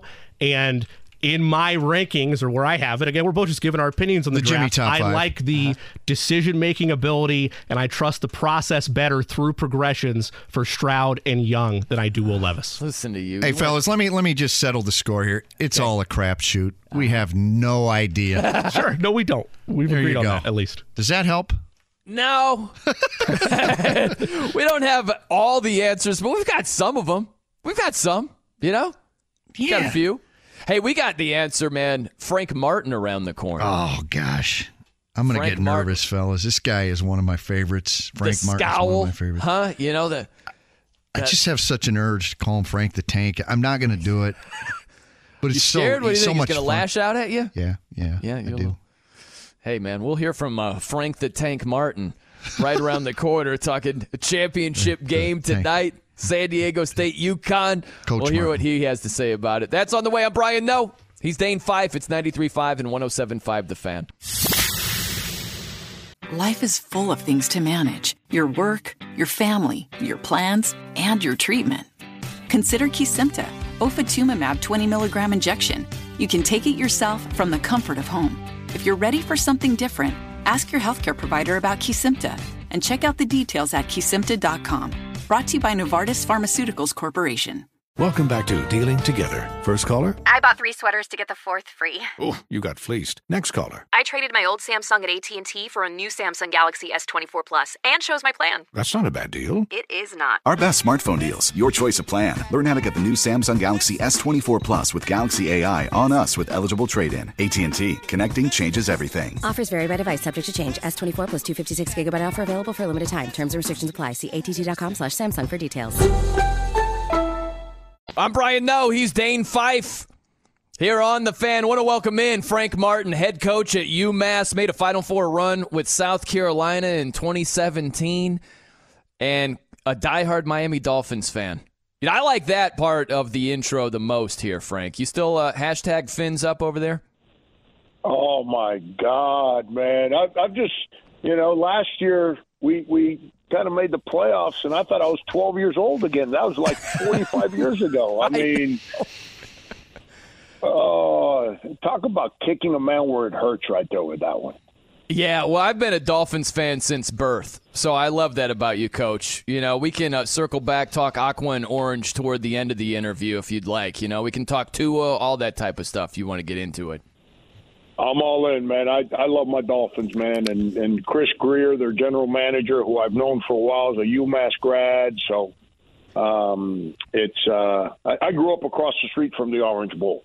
So they're a part of my life. So it's part of my deal. Hey, Coach Martin, Dane Fife, how are you? Dane, you want to trade for about 2 months? I'm ready. Some deal with the portal? Ready. I'm ready. I want to go portaling. I want to do some portaling. I'm not out of it yet. I'm filling in today, Coach. When I saw you were on, I had to do it. Coach, I'm a Lions fan, so you can look at the bright side, with the Dolphins' success last year. Did you watch Hard Knocks, though? Did you watch the Lions' Hard Knocks? I did. I'm not a Hard Knocks fan because it's Hollywood, man. So you know what goes on. Some of that stuff is kind of scripted and all that stuff. But I love Dan Campbell. Remember, he was with the Dolphins. You bet he was. I love Dan Campbell. Well, see, I was thinking we could do Hard Knocks Coach Frank Martin style. And I think that would give parents in America a great idea of what it takes to raise young people, to make young people perform at their best. What do you think? We think Hard Knocks, do we got a chance, Coach Frank Martin style? I think more people would like it that would run away from it. The problem is that that's not popular on social media. So, this is what I know. There's different ways of doing it, but there's one shortcut that cannot be taken from anyone growing and succeeding, and that is lack of accountability. If you're around somewhere where you're not held accountable, I don't care how people do that. As long as there's somebody's holding you accountable, then there's a chance for growth. And if there's no growth, you're not going to succeed. So it's that's it. So we do that. We do that Hard Knocks. First of all, we'd have to make sure it airs at 11 o'clock at night. We got to make sure the young people are sleeping, and not well. In today's day and age, heck, I've been sitting on the couch watching a show on regular television with my children, and the stuff that goes on. Oh, unbelievable, isn't it? Blows my mind. Yep. I know it. Coach, I heard you on Dockage the other day, and it was incredible. And I sent it to Izzo right away. I sent it to him right away. And I don't know if he listened to it, but it just our young people need so much help right now, just in terms of the stuff they deal with that we parents have no control. And when you look at the college coaching business, we're like the last line of defense. And if we don't care, a lot of these guys just get thrown into this world nowadays. Feel bad for them. Coach, are you down in Houston? I was. I got back home last night. Yeah, I was there through late. I left there about 4 o'clock yesterday, and I got a team. I got to, or at least I don't know if it's a team anymore. It's a group of individuals. I've got to come manage, man. Yep. Hey, this is the truth. Yeah, you can't be away from these guys. No, because if you're away from them, man, they got so many voices in their heads, man. Yeah, man. It's crazy. Yeah, crazy. Yeah, the portaling, I say, the portaling can turn into the Porta-John very quickly. It's a good very quickly. You know, here's what's sad, and all of us understand this one, because we've all been there before, but no one allowed us to embrace this. In today's society, we're allowing young people to embrace this. We're allowing 18-year-olds to overvalue who they are in society. Mm-hmm. And that's not trying to cut them down. That's being humble enough to understand that we all think we're better than we are. Yeah, and right. When you're 18, you're never happy with where your feet are at. You're always hoping that like the guys that play for me wish they played at Duke. Yep. Yeah. The guys that play at Duke think they should be with the Lakers. Yeah. And there's nobody that can check them. And if you check them, they leave. There you go. And that's the challenge when we sit around and allow these young people to make decisions based on who they think they are and the value that they think they have, and they forget there's a whole lot more people out there than there is opportunity. So, Coach, how do you go about it? Frank Martin with us here, head coach at UMass, joining us on The Fan. How do you go about essentially recruiting the guys that you already have and being a voice of reality, but also not telling them everything that they don't want to hear? No, you see, I'm the other way around. I tell them everything. Yeah, and because if they don't want the truth, I'm not the guy for them. Right. There you go. Yeah. I don't try to omit the truth from the players on my team, and I'm constantly in conversations with them on how I'm trying to help them grow. And if there's ever doubt in that moment, then they have to go. Because I'm all in to help people. You see, the world, and let's cut through all the BS.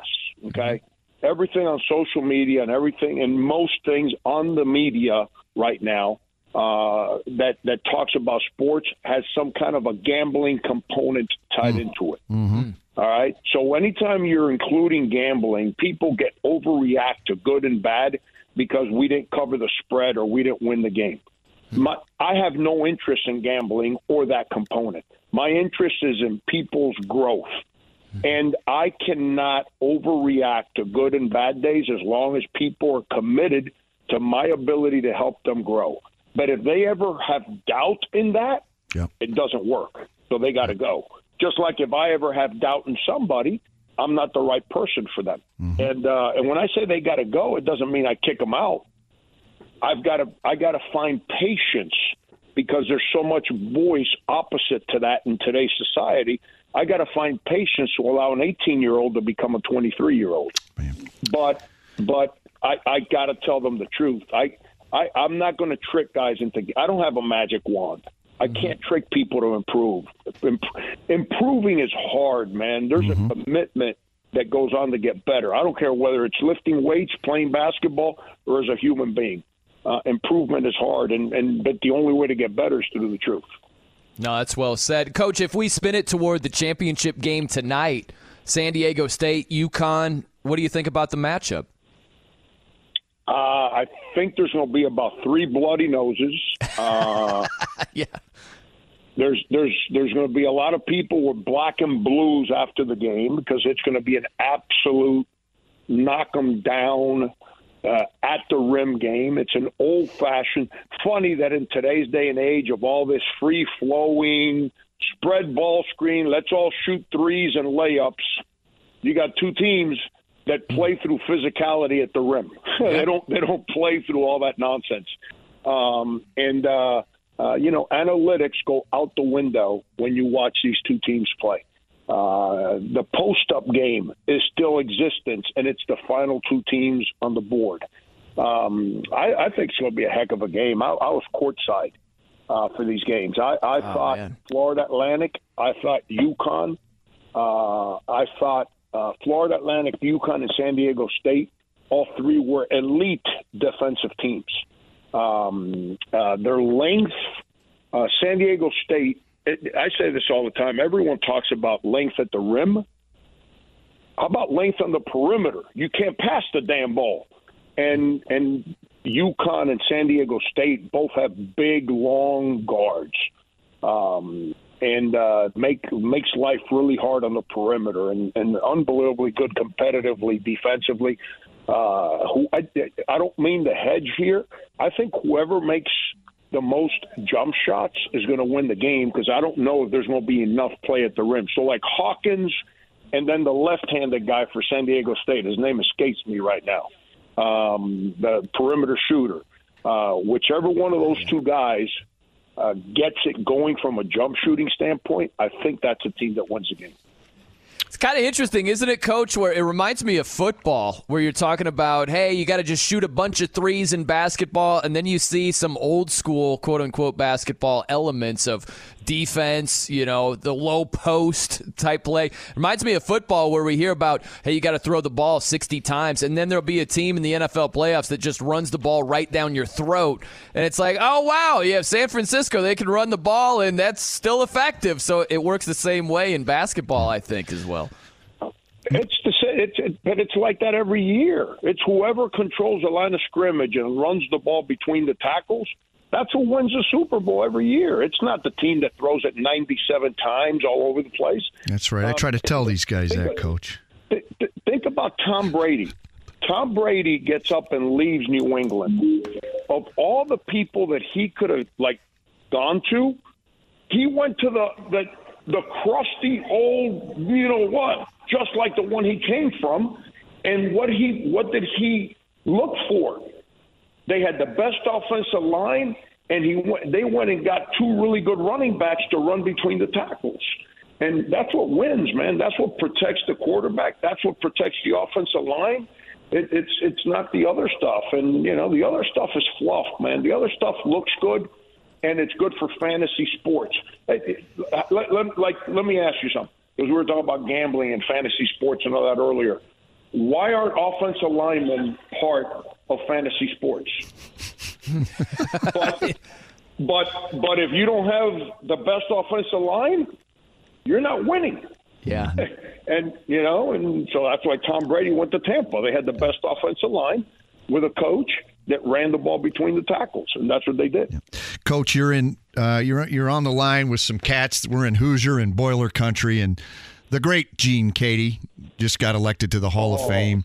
You've had some experience working for some Hall of Famers and Coach Huggins, and to name one, you probably worked for or close to a few more. But can you tell us anything, any experiences you've had with Gene Katie, or just your overall thoughts? Because I think he's a heck of a coach. I always respected him. Liked more wins. He holds a winning. He's the only Big Ten coach to hold a winning record over the great Bob Knight. Can you share your thoughts on Gene Katie? Absolutely. I as a young high school coach, I idolized Bob Knight. It's one of my greatest things, is especially once I became a head coach, and he was doing television. He'd do all those big Monday games back then when I was at K-State. He'd come in my locker room, man, and he'd speak to me like I was playing for him. And I thought it was the greatest thing in the whole world. You loved it. He'd come in and tell me how bad my offense is, and the fact that we entered offense on the right side of the floor every time. And, it was unbelievable. And I developed a friendship with him, and then Pat Knight, his son, and I have actually become good friends over the years. Yep. And that's one of the great things I've got because of basketball, that the guy I grew up watching on TV saying, I love how his teams play, and I want my teams to play like that, that he ended up actually knowing who I was. Right. And, it was incredible. And then Gene Katie. Gene Katie's a Kansas State grad. So those old, because, Knight and Katie weren't like bosom buddies back in the day now. Right. Nope. And their teams didn't play like they liked each other either.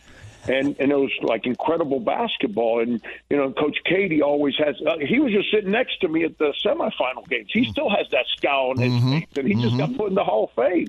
Yep. And but here's a great story about him, because in reality, Coach is a sweethart as a human being. Sure is. Like soft-spoken and unbelievably generous, and all he cared about was people. But it's in the 90s, and he's coaching, I think it was a Pan American USA basketball team going to Pan Am games. They were practicing at the University of Miami. And I go over, they allowed me to go in to go see practices. When it came time to coach ball, there was no ifs, ands, or buts on how it was going to get done. It was going to be done the way Coach Katie told you to do. Mm-hmm. And here were all these great players that were great players at every university that were all coming together for playing for USA Basketball, and he was coaching it as if it was his baby. And that's the kind of pride he brought onto the court every day. And as the head coach, your job is to bring pride into the court. Direction, and then no tolerance for shortcuts. Mm-hmm. I don't care if it's for 3 days or 3 years. No tolerance for shortcuts. And that day at those all-star practices I was at, it was obvious that what you saw from Gene Katie in that moment, there's a reason his teams played the way they did when he coached at Purdue. And it's awesome that someone like him, hardcore, old-fashioned, no nonsense, this is how we're doing things kind of guy. And I don't care what anyone tells me, whether you're a clapper, whether you got a scowl on your face like he did, whether you're a yeller or you're a mild-mannered person. At the end of the day, you better get people to do things a certain way. That's right. And he definitely did that. And when and when guys like him get into a Hall of Fame, mm-hmm. It's an awesome deal for me. That's really cool, man. Well said. And Frank, we'll let you run, man. Really appreciate your time today. And hey, we'll reconnect when the Dolphins clinch the AFC East this year. How about that? What do you say? You guys want to keep talking about that. This is a lot better than this portal I keep jumping into. No portal talk. Yeah. I keep trying to come out in 1972 so I can see the Dolphins winning again. That's right. It'd be nice if it worked like that, Coach. But, hey, man, enjoy the championship game tonight, and we'll catch you down the road, Frank. Appreciate you, fellas. Thank you, Coach. Appreciate you, too. There he is, Frank Martin, head coach at UMass. Gosh, my pits are sweating. I was nervous. You got me fired up. I feel like I should be doing some push-ups, hit the treadmill, something. I feel like there's just something about coaches that have that, hey, are you doing everything that you can possibly do right now? Yeah. They've got that in them, and it's powerful. And you know what? It's a guy that got into the business for the right reasons, and he's still in the business for the right reasons. When he speaks it, he means it. He's a lot like Izzo in that way. Like when he tells you he's going to do something, he does it. He doesn't pull fast when he doesn't pull punches. And that's typically why he wins, because he tells the truth in the recruiting process. So there's no surprises when you get there. Here's what I'm going to do for your son. Yeah. And then he does it, And here's what's going to happen. And it either happens or it doesn't. But if it does, it's that's the deal. And if it doesn't, they understand why. There's an understanding as to why something doesn't happen. You gotta respect a straight shooter. Yeah. That is Frank Straight Shooter Martin over there. Straight shooter from the Wild West. Yep. Yeah. Yep. But no, he's not. He's from Miami. Son, I'll be honest with you. You're probably only going to average about 10 minutes this year. Right. He would be the kind of coach that would tell you that. You might not love it, but you know where you stand. Yep. There's value in knowing where you stand. Hey, coming up next, speaking of knowing where you stand, we'll tell you exactly where the Pacers stand as we check the tank standings over here with the prize of prizes lurking. Details on that. I'm Brian Noe. He's Dane Fife. It's 93.5 and 107.5 The Fan. Life is full of things to manage. Your work, your family, your plans, and your treatment. Consider Kesimpta, ofatumumab 20 milligram injection. You can take it yourself from the comfort of home. If you're ready for something different, ask your healthcare provider about Kesimpta and check out the details at kesimpta.com. Brought to you by Novartis Pharmaceuticals Corporation. Welcome back to Dealing Together. First caller? I bought 3 sweaters to get the 4th free. Oh, you got fleeced. Next caller. I traded my old Samsung at AT&T for a new Samsung Galaxy S24 Plus and chose my plan. That's not a bad deal. It is not. Our best smartphone deals. Your choice of plan. Learn how to get the new Samsung Galaxy S24 Plus with Galaxy AI on us with eligible trade-in. AT&T. Connecting changes everything. Offers vary by device. Subject to change. S24 plus 256 gigabyte offer available for a limited time. Terms and restrictions apply. See att.com/Samsung for details. I'm Brian Noe. He's Dane Fife. Here on The Fan with you. Jimmy's done a great job. I would say, adding some Slayer in the third hour might help. Don't do it, Jimmy. Very well done so far. Eclectic. Don't you dare. Nice I haven't job. even got my request in. What is your request? I'm not telling. Not telling? You'll know. What genre of music is it, at least? It's going to be the 1975 route. Okay. All right. As we check the tank standings here, Dane. So the Pacers, they lost last night. So if you're Team Ping, like Jimmy and I are. Jimmy's team balls. There's no doubt. He wants ping pong balls. He wants ping pong Careful. balls. Yeah, Team Ping, Team Balls, if you want to put it that way. Either Team way, balls. it works out to ping pong balls, and the Pacers have a few more. They are 6th right now in the tank standings. And that's a big difference right there. So you get a couple more odds, a couple more percentage points to potentially land the first overall pick. So that's nice for the Pacers. As I don't know what's happening. Orlando has won. They beat the Pistons yesterday. Jeez. Portland with their ragtag lineup of misfit toys. And somehow they beat the Timberwolves on the road when they were nearly 20-point underdogs. That is insane. How embarrassing is that for the T-Wolves? Good Lord. But that does help.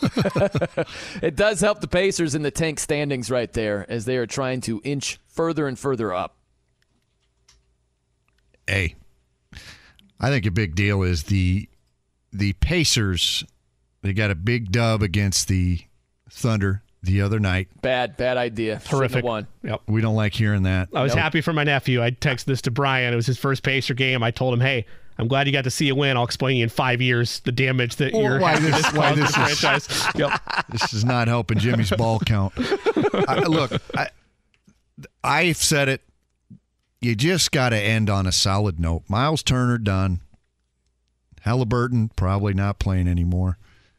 Buddy Hield, Mm-hmm. What we have going here is we've got to try to end on a good note. Let's just stop. Let's lose out. But That's end on the good note. And you can't lose out. Lose out. That's what you got to do. Like, listen, here's the thing. I love that the Blazers are going out there with the horrible lineup they have and giving full effort. I love that the Pacers are going out there down Halliburton, down Miles Turner, and giving full effort. That's exactly what they should be doing. I'm just hoping that the Pacers are resting enough talent where even though they give it their best shot, they still lose, because I want as many ping pong balls as possible. Did you catch the viral video of Victor Wembanyama over the weekend where he was dribbling? He's a 7'4" guy. All right, France phenom over there. He's dribbling out at the three-point line between the legs, showing off the handles. Then he takes a step-back three, misses, but he runs down the lane, catches his missed shot, dunks it home. And it's just like, oh, my gosh, this guy could completely change the complexion of your franchise. So, yeah, I want as many ping-pong balls as possible to possibly land him. That's wishful I'll meet you in the thinking. middle. I'll meet you in the middle. Wishful thinking. Dane, I just want to end on a good note. Great Lose games, out. buzzer-beating That's the best losses, the final three. But, hey, you gave a fighting chance all three. Exactly. I'm not. I mean, they got the Knicks twice, right? Yep. They do. And do they have the Pistons? They go Knicks, Pistons, Knicks. I'm hoping it's going to be a toughie. I think, they'll get beat by the Knicks. Need to win. It's going to be tough to lose and out. the Pistons can't buy a win. So I don't think we'll see. But I just want to see the Pacers end on a solid note. I don't know. Does that mean win? It doesn't mean win. It just means what does it get I like you? the idea. What do you need to see for it to be the idea where Jimmy met me halfway. There you Let's go. just play hard. Play hard. You're play right to there win. in the thick of it, and then man, the team hit a shot at the buzzer. Yeah, if you're San Diego State, you got the ball, you're down one. There you go. I want the Pacers to be Florida Atlantic. What you need San Diego State to do is call a timeout and turn the ball over. That's what you want to see. Accident with one of their call-ups from the Fort Wayne Mad Ants. That's right. So blame him. Blame the call-up. Yeah, exactly. But yeah, I would, or the way it did play out with Florida Atlantic losing on the buzzer beater like that. That's what I want to see. I want to see the Pacers can't control that. You don't want to lose at a buzzer No. I want the beater. Pacers to lose on 3 straight buzzer beaters. No, that's what I want. That's yes. a bad note. Team Ping. That's not a positive note. Team Ping. They were right in the thick of it. Offensive fireworks.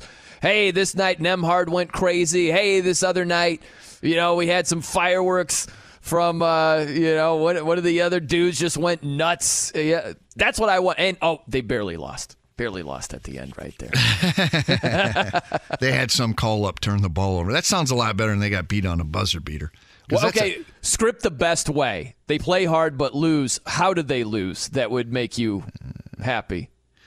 Well, I tell you, maybe they have a shot to win it and miss. They lose by one, have a shot to win it and miss. So you want Nembhard to just clang an open three, and you skip off in the distance like, that feels awesome, invigorating. Yeah. Okay. Almost beat the Knicks. Almost. I just, you don't want to lose to the Pistons, though. You can lose to the Knicks, lose to the Pistons. No, lose to the Pistons by 25. What? Yeah, lose by 25. No. Yeah. You're not meeting me halfway then. Chief. Okay, fine, I'll meet you halfway. Lose by 5. All right, coming up next, we get to Pat Forde. Huh? Guest Fest continues. We've been having a lot of fun. Guest Fest 2023. We've got the national championship game tonight. Pat Forde can break it down as good as anybody else, if not better.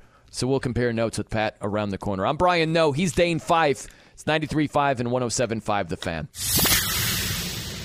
I don't think this came out in 75, right, Dane? No, but you know what Jimmy was doing? Remember when Mike Tyson on The Hangover? Dude, I can't believe you said that. It's exactly how I felt. Well, I heard in my head, Mike Tyson? I just saw Jimmy do his best impersonation of Mike Tyson doing the drums in The Hangover. Oh, man, that's funny. Jimmy getting after it over here.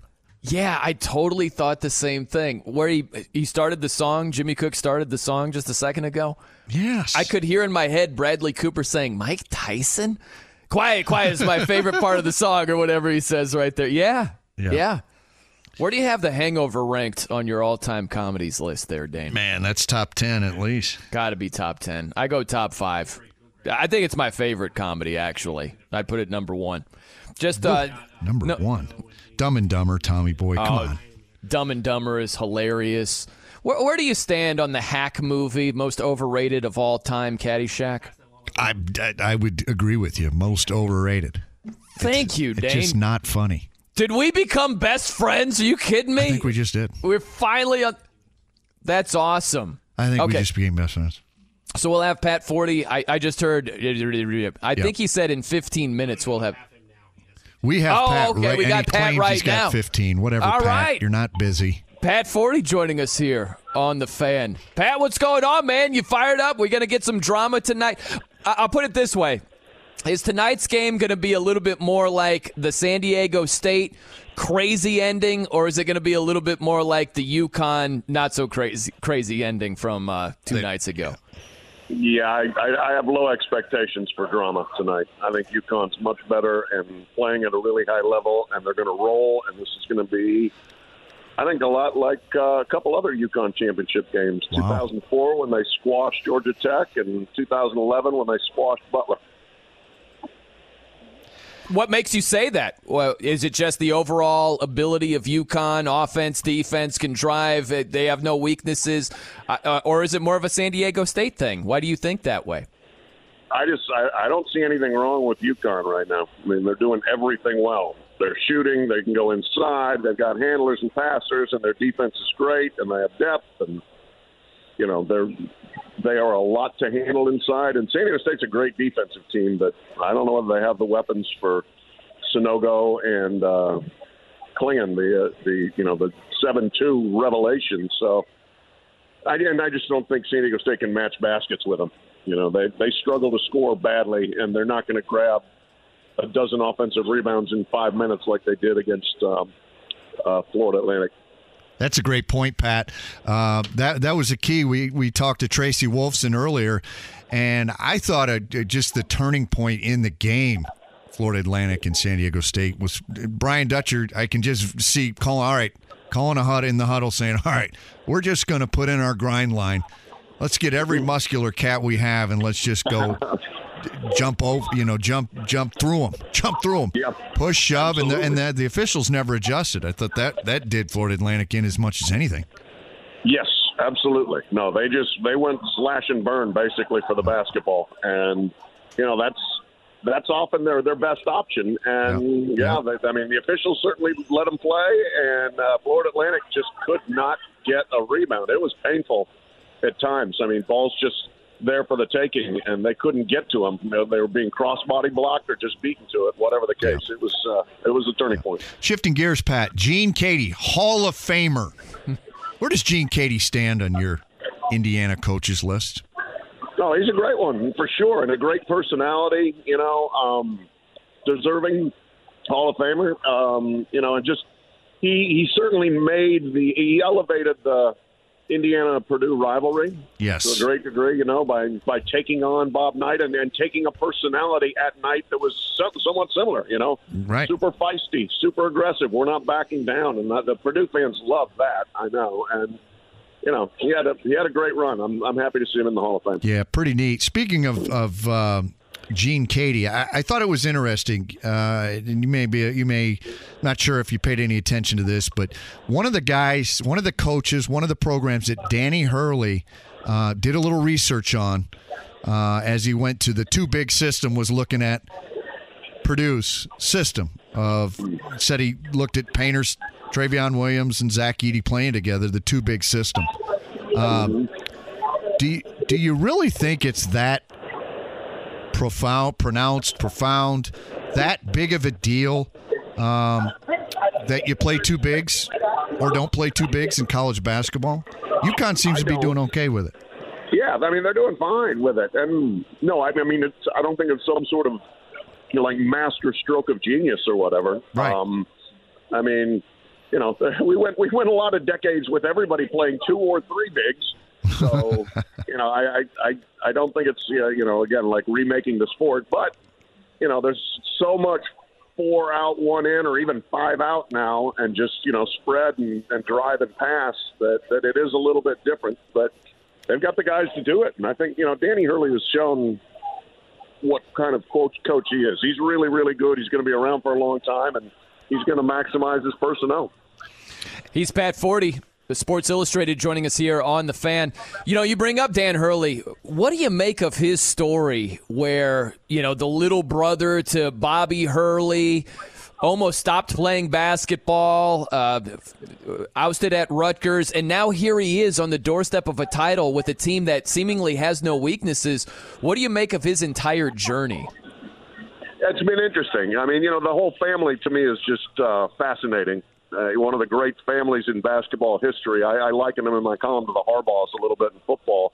There was, I think, some pretty serious sibling rivalry when Bobby and Danny were younger, and they worked through that. Now they're great friends, and Bobby was the star player, won 2 national championships. Danny was a good player, but not on that level, and now Danny's exceeded Bobby as a coach. And I think Bob Hurley Sr. could have been a national championship college coach if he wanted to be, but he never wanted to move his family out of Jersey City. So, I think that Danny's kind of carrying the torch for the whole family here, and it's been great to see. And great to see Bob Hurley here and Bobby, and kind of the whole family really relishing this run. Pat, what's the environment like down in Houston? Didn't have a chance to go. Just curious, based on the programs that are there. Yeah, that's a good question. This certainly doesn't feel like an Indy Final Four or New Orleans Final Four or even an Atlanta Final Four, really. I mean, Houston's not a great Final Four city. It's huge and spread out, and, they're okay with basketball here, but they don't, live it. And so then you've got a small fan base in Florida Atlantic, a relatively small fan base in San Diego State, although they brought a lot of fans to the stadium. And then Miami has almost no fans. UConn has a ton, but the two fan bases the two teams that are still playing, they'll bring some good energy to the stadium tonight. They're very different fan bases. People from San Diego and people from Storrs, Connecticut, don't have a lot in common. What do you make of the talk about, there aren't any big name schools, no blue bloods, the ratings aren't going to be good? When you hear stuff like that, what goes through your mind, Pat? I'm like, let's just play the games and see how they go. I cover this, and so this is my living. So I'm super excited for any Final Four, and I've been a big fan of Florida Atlantic since December. When they beat Florida, they got my attention. I paid attention to them quite a bit this year. I was really, excited for that game against San Diego State, and then it turned out to just be awesome. I mean, a great game, and it wasn't just a complete slog. It was 32 minutes of really high-level basketball and then an 8-minute bar brawl at the end. But, I don't care whether Duke or North Carolina are here. I mean, it was great last year to have them and have those storylines, but, for people that really like college basketball, it almost doesn't matter who's playing. Let's just hope for good games. Pat Forde from Sports Illustrated joining us here. How about this, where it can apply to the men's tournament as well, but last night on the women's side, Caitlin Clark was in foul trouble. She had 3 fouls at halftime. She picked up a technical, and that counted as a personal foul, so she had 4. What do you think about, how it's unique to basketball where you foul out, you're disqualified from the game, hurts the entertainment value? Are you open to the idea of either a 6th foul in college or something more radical where you can keep your player in the game if they pick up their 5th foul, but if they pick up the 6th one, it's 2 free throws and possession for the other team? What do you think about the whole foul situation in college hoops there, Pat? I mean, I'd be open to trying some of those rules in an experimental fashion, and maybe some of the exempt tournaments early, in the season, at Maui and wherever. Just see how it goes. Obviously, yes, we want to see the best players on the floor, and you're at the whims sometimes of officials who do mystifying things. I would be okay with 6, or I'm okay with 5, and make it a higher penalty if you keep playing and keep getting called for fouls. Either way, I think it'd be interesting to at least check that out and see what it looks like and how it plays. Yeah, and then also tonight with the matchup, you were there, you're watching the game. Florida Atlantic had a nice lead, and this was the biggest second half comeback in the Final Four. I mean, at what point did you think, you know what, not only is San Diego State making some noise, they can win this thing? Not till late. I mean, I thought Florida Atlantic had that thing.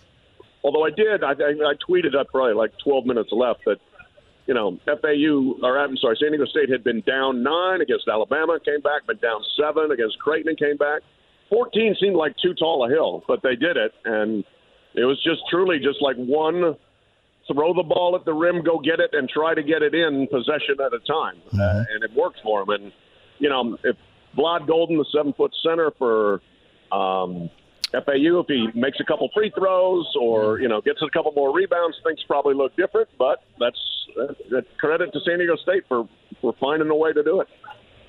How about the final sequence also for Florida Atlantic? Anything that you would nitpick in terms of the shot they got, when they took that shot? Anything you would look at there? Yeah, I didn't like when they took the shot. I thought they went too soon. And there were people courtside who said that Dusty told John L. Davis go, but he told him too soon.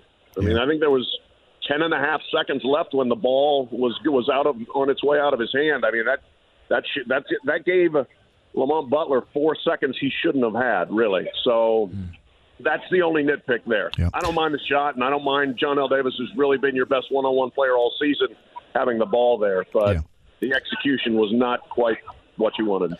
Pat, when it's all said and done, what's the story of the 2023 men's NCAA basketball tournament? It's the same story from the season.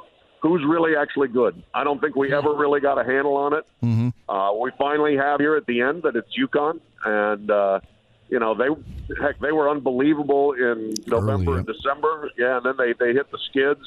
But the way they've come back from that, and you look at everybody else. Everybody had flaws. Alabama, they first of all not a great tournament history under Nate Oates. Houston, not enough skill probably. Yeah. And you go on down the line. Obviously, Purdue has its own tournament history to deal with. So, I think the season and the tournament have played out similarly. Interesting stuff, man. Well, hey, Pat, hope you enjoy the game tonight. Hope we get some drama, man. Here's the drama, right? Yeah, we'll see. I'm not optimistic, but I hope I'm wrong. What's your pregame meal, Pat? Pregame meal, little chopped brisket and some fries at a downtown Houston barbecue spot. Yeah, I was hoping you weren't going to say from the press room. That's good. I'm proud of you, Pat. Good stuff, Pat. We'll catch up with you down the road, bud. All right, guys. Thank you. Pat. Thank you. There he is, Pat Forde, Sports Illustrated. Man, what did he say? Brisket and some fries? Oh, man. That'd be awesome. I know Jimmy ain't buying that. That sounds amazing. He's employed. I'm not. Yeah. Yeah, Jimmy, you should be buying for us. Yeah, Jimmy, I'm starving. I come here, don't get anything to eat. He's got an apple, and that's it. How about this, though? Danny Hurley. Yeah, I looked around who's good with their too big system, and Coach Painter pops up. Mm-hmm.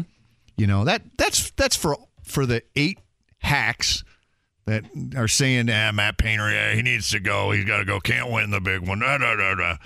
And you got probably the national championship coach saying, yep, I studied his system. We're better for it. And we're now national champions. And I think, well, the naysayers, I just like to say, if you're bashing Matt Painter at all right now, bash him, yeah, because he hasn't won the national championship. But otherwise, shut up. Just shut up. Well, it just shows you that it's not the system, quote unquote. Thank you. Yes. It's college basketball. The crazy stuff happens. Like Pat Forde just said, who's actually really good? Yep. And he's like, I don't know that we got our answers in this tournament exactly. So it's a bit of college basketball is just wacky. These are, 18 to 22-year-olds with the three-point line in only 40 seconds with a lot of pressure. Anything can happen. And listen, Purdue just got cold. They got cold shooting from outside. They did. That to me is not a Twin Tower thing. They got very youthful. They got very youthful at the guard spot. They did, and that youth showed, right? It showed. Braden Smith, like the guy, but every now and then, ice cold.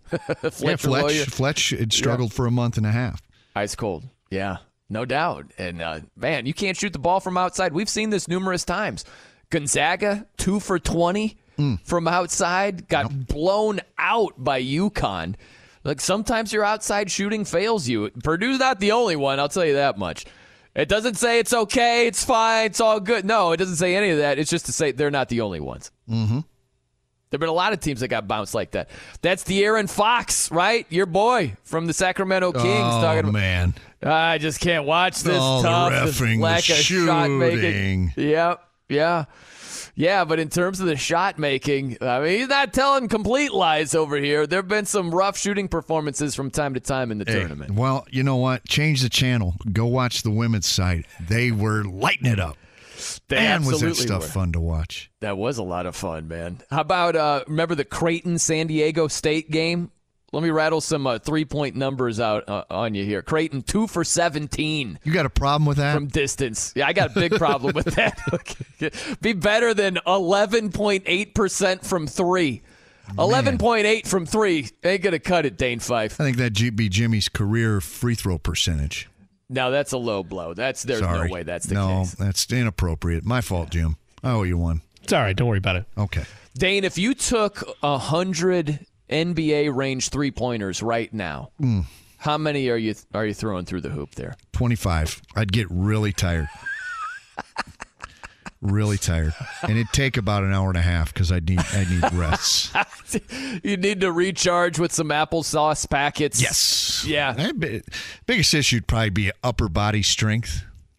Man, I'll tell you what, some of these dudes, Dame Lillard is a great example of this. Damian Lillard, who's not the Hulk, but he can shoot from half court like he's shooting a free throw. Yeah. Like the amount of strength it takes to be able to do that. I'm telling you, you go out there and just shoot from NBA range, you got to put a lot into those shots or it's not getting to the rim, man. No, and it's the other part would just be synchronized, your body movement synchronized, from the ground up. Starts with your feet, moves like, legs are a big part of it. But I think a lot of it then comes to core. Mm-hmm. We're getting a little too deep into this, and I apologize. No, I like this. Break it down here. And then, what came to mind was Caitlin Clark. I mean, she took one from the hash mark, right in front of the coach last night, range. And it really is, you got to have your body synced up. Like, if you slowed down Steph Curry and had like what it would be infrared or some type of what are those X-ray machine, and you slowed it down into super slow motion, you could see his shot start at his feet and then his toes and then his calves, and so on and so forth, all the way up in succession to the release point. You could see that although it's so subtle that you have to slow it down into milliseconds, you can see where the body is synced up so perfect, and you maximize the power to get the ball going in the air. You asked. I mean, no, I like it, dude. That's really good. I have 15 follow-up questions. I'll only do one, most likely, maybe two. Who knows? But when you're teaching the finer arts of shooting, and you're talking about the intricacies, what's something that you typically see that you have to correct in some shooters, like not starting from the ground up? Well, grasping how important your lower body is, your legs. Okay, in a jump shot, especially for young players. And by young, I mean probably high school and below. Okay. 10th grade, 9th grade and below.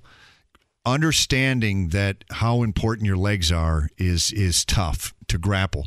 And what I usually tell people is when you shoot a shot, if you're shooting a shot, young kids, I've got my daughter who's 13 doing it right now, is to access your legs. And how you do that, and what I teach them, is to rock back on their heels and then rock forward and shoot it. So you rock back on your heels, rock forward. You really access your legs. You feel your legs, and you access, you kind of, you stimulate the muscles, and you then, when you rock forward, you access every part of your leg, and you start then from the ground up. Now, it's a warm-up drill. You don't want to be rocking back on your heels and then shooting, in a game or at the free throw line. Right.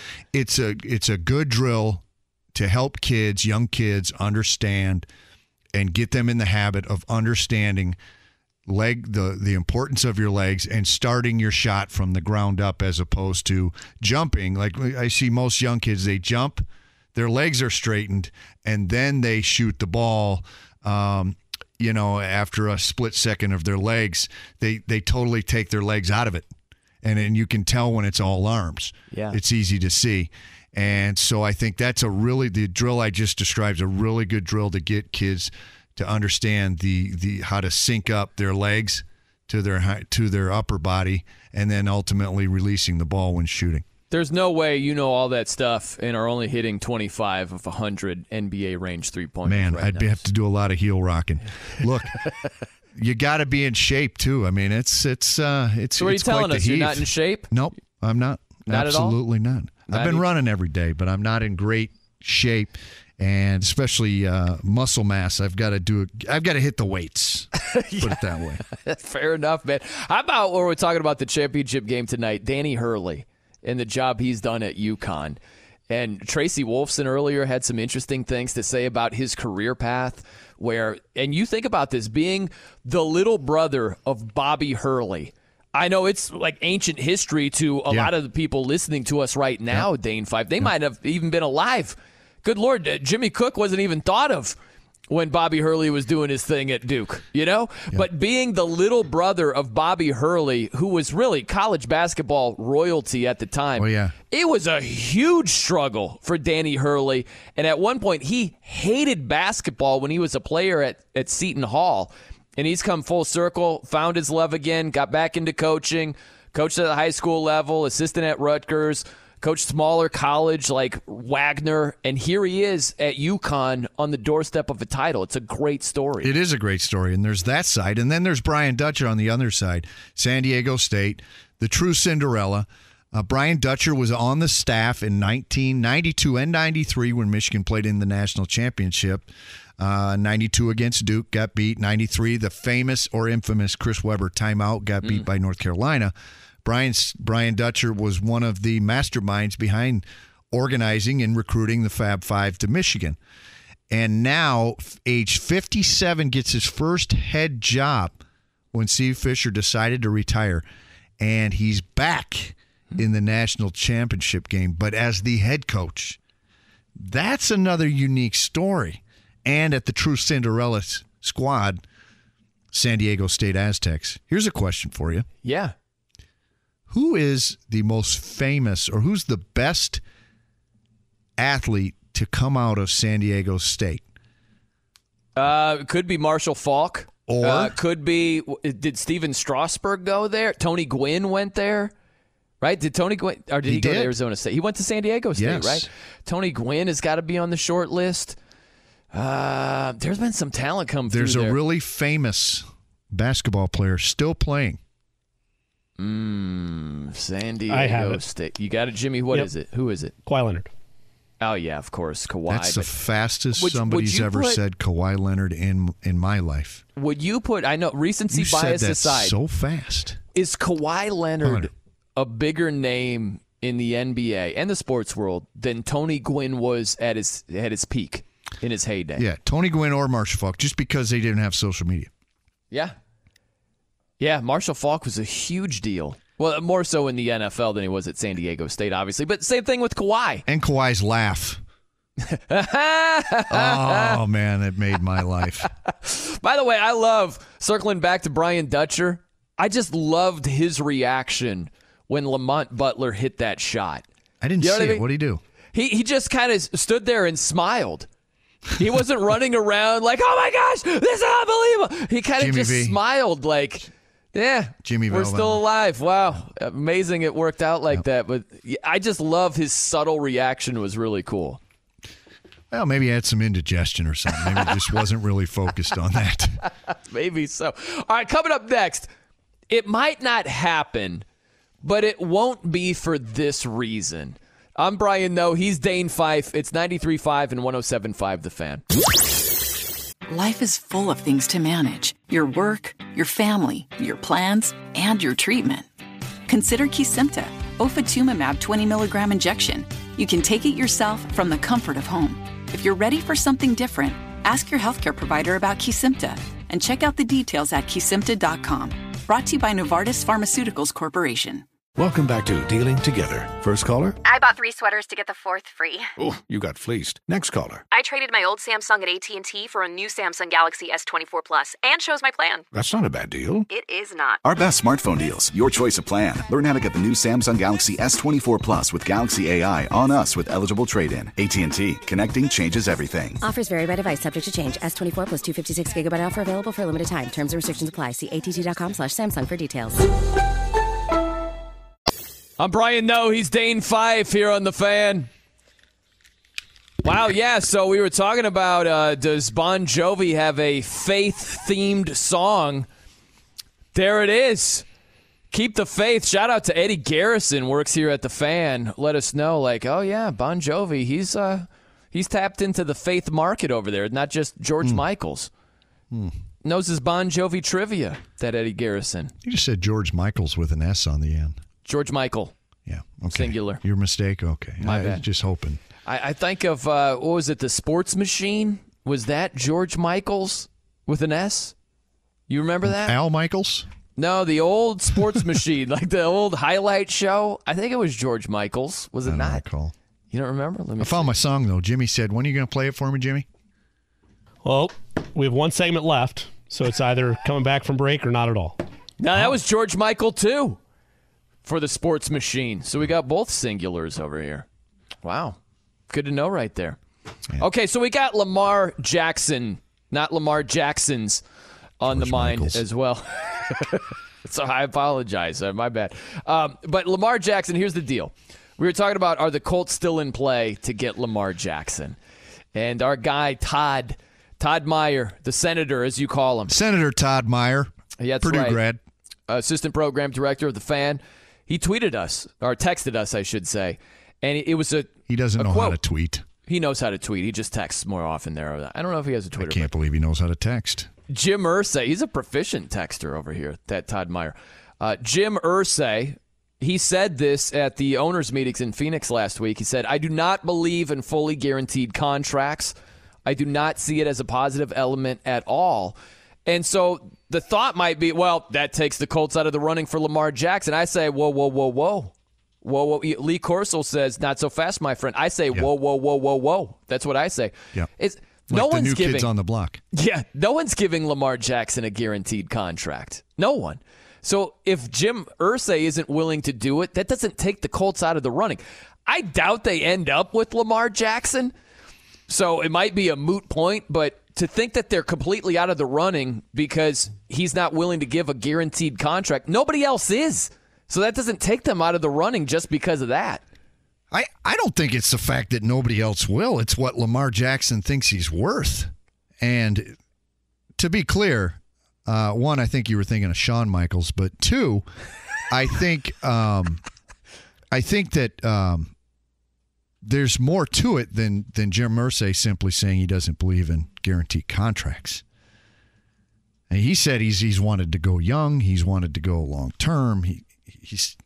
That was one point that he made about long term, guaranteed contracts. Jim Irsay, for many reasons, doesn't want to get into or appeared to not want to get into the Lamar Jackson sweepstakes if you're reading between the lines.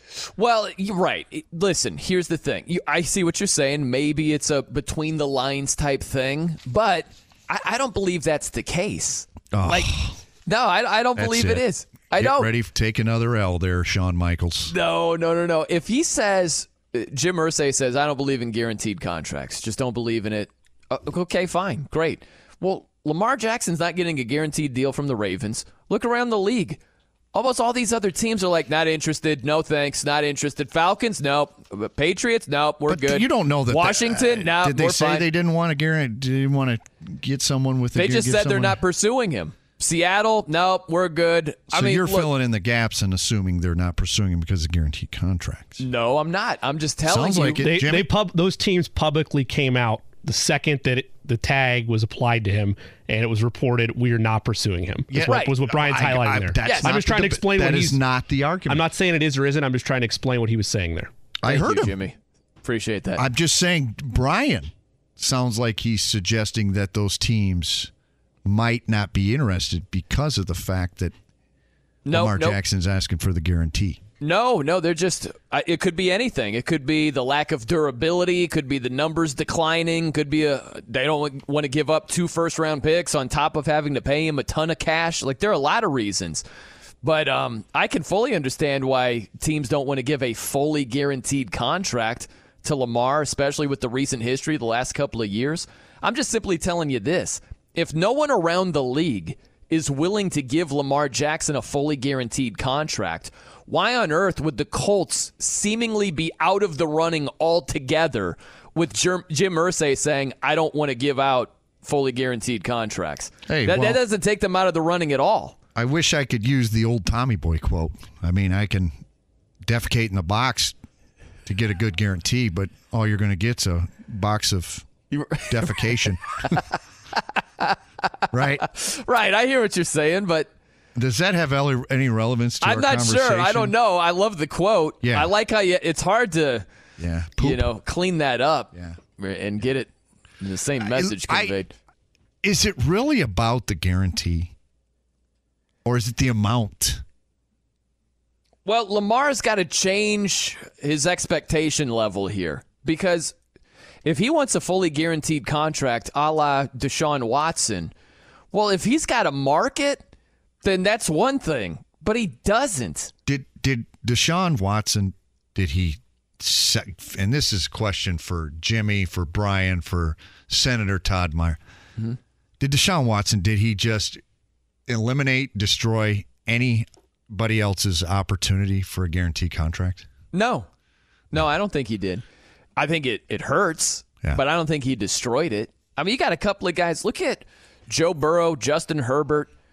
Those guys, the last 2 years, if you compare their last 2 years compared to Lamar Jackson's last 2 years, it's Team Burrow and Team Herbert by far, like not even close. Yeah. Like Lamar Jackson's put up 33 touchdowns and 20 picks. You love pointing that out, and I agree. That's not anything spectacular at all. That's not even average. No. It's like it's slightly below average. That's like Jimmy bragging about his 5'8", 40-yard dash. It would be. Yeah. It's horrible timing for Lamar. I'm telling you, Lamar, you ever ask for the car, Dane Fife, when you were a young lad? Like, let's just say Ford Probe 91, brand new. Okay, you want to borrow the Ford Probe, which was a flashy car back in the day. It was sharp. If your parents just had a knockdown, drag-out fight, it's bad timing. to ask if you can borrow the Forde probe. Yeah. Okay? Yeah. So for Lamar Jackson, off of the last 2 seasons, injury-plagued, less productive, to be seeking a fully guaranteed contract is the epitome of bad timing. That might be the best analogy I've ever heard in my life.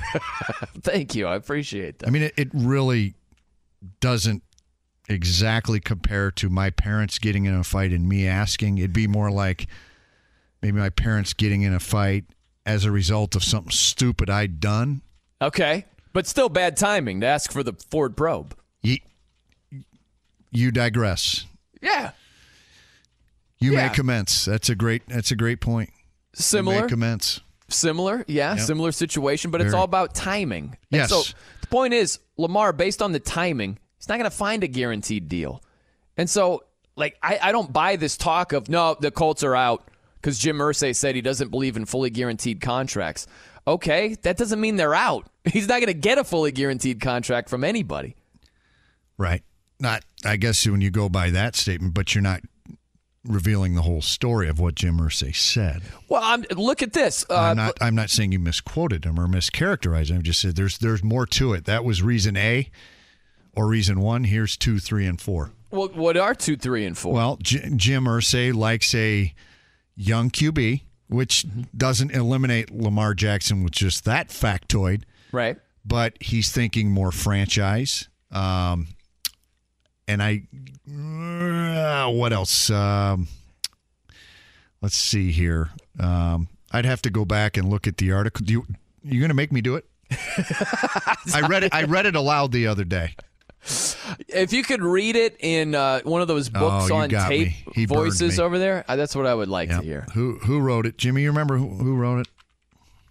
I mean, there were a number of pieces about what Jim Irsay said, so no, I don't remember which one you read, just unfortunately. Jimmy, you guys set me up.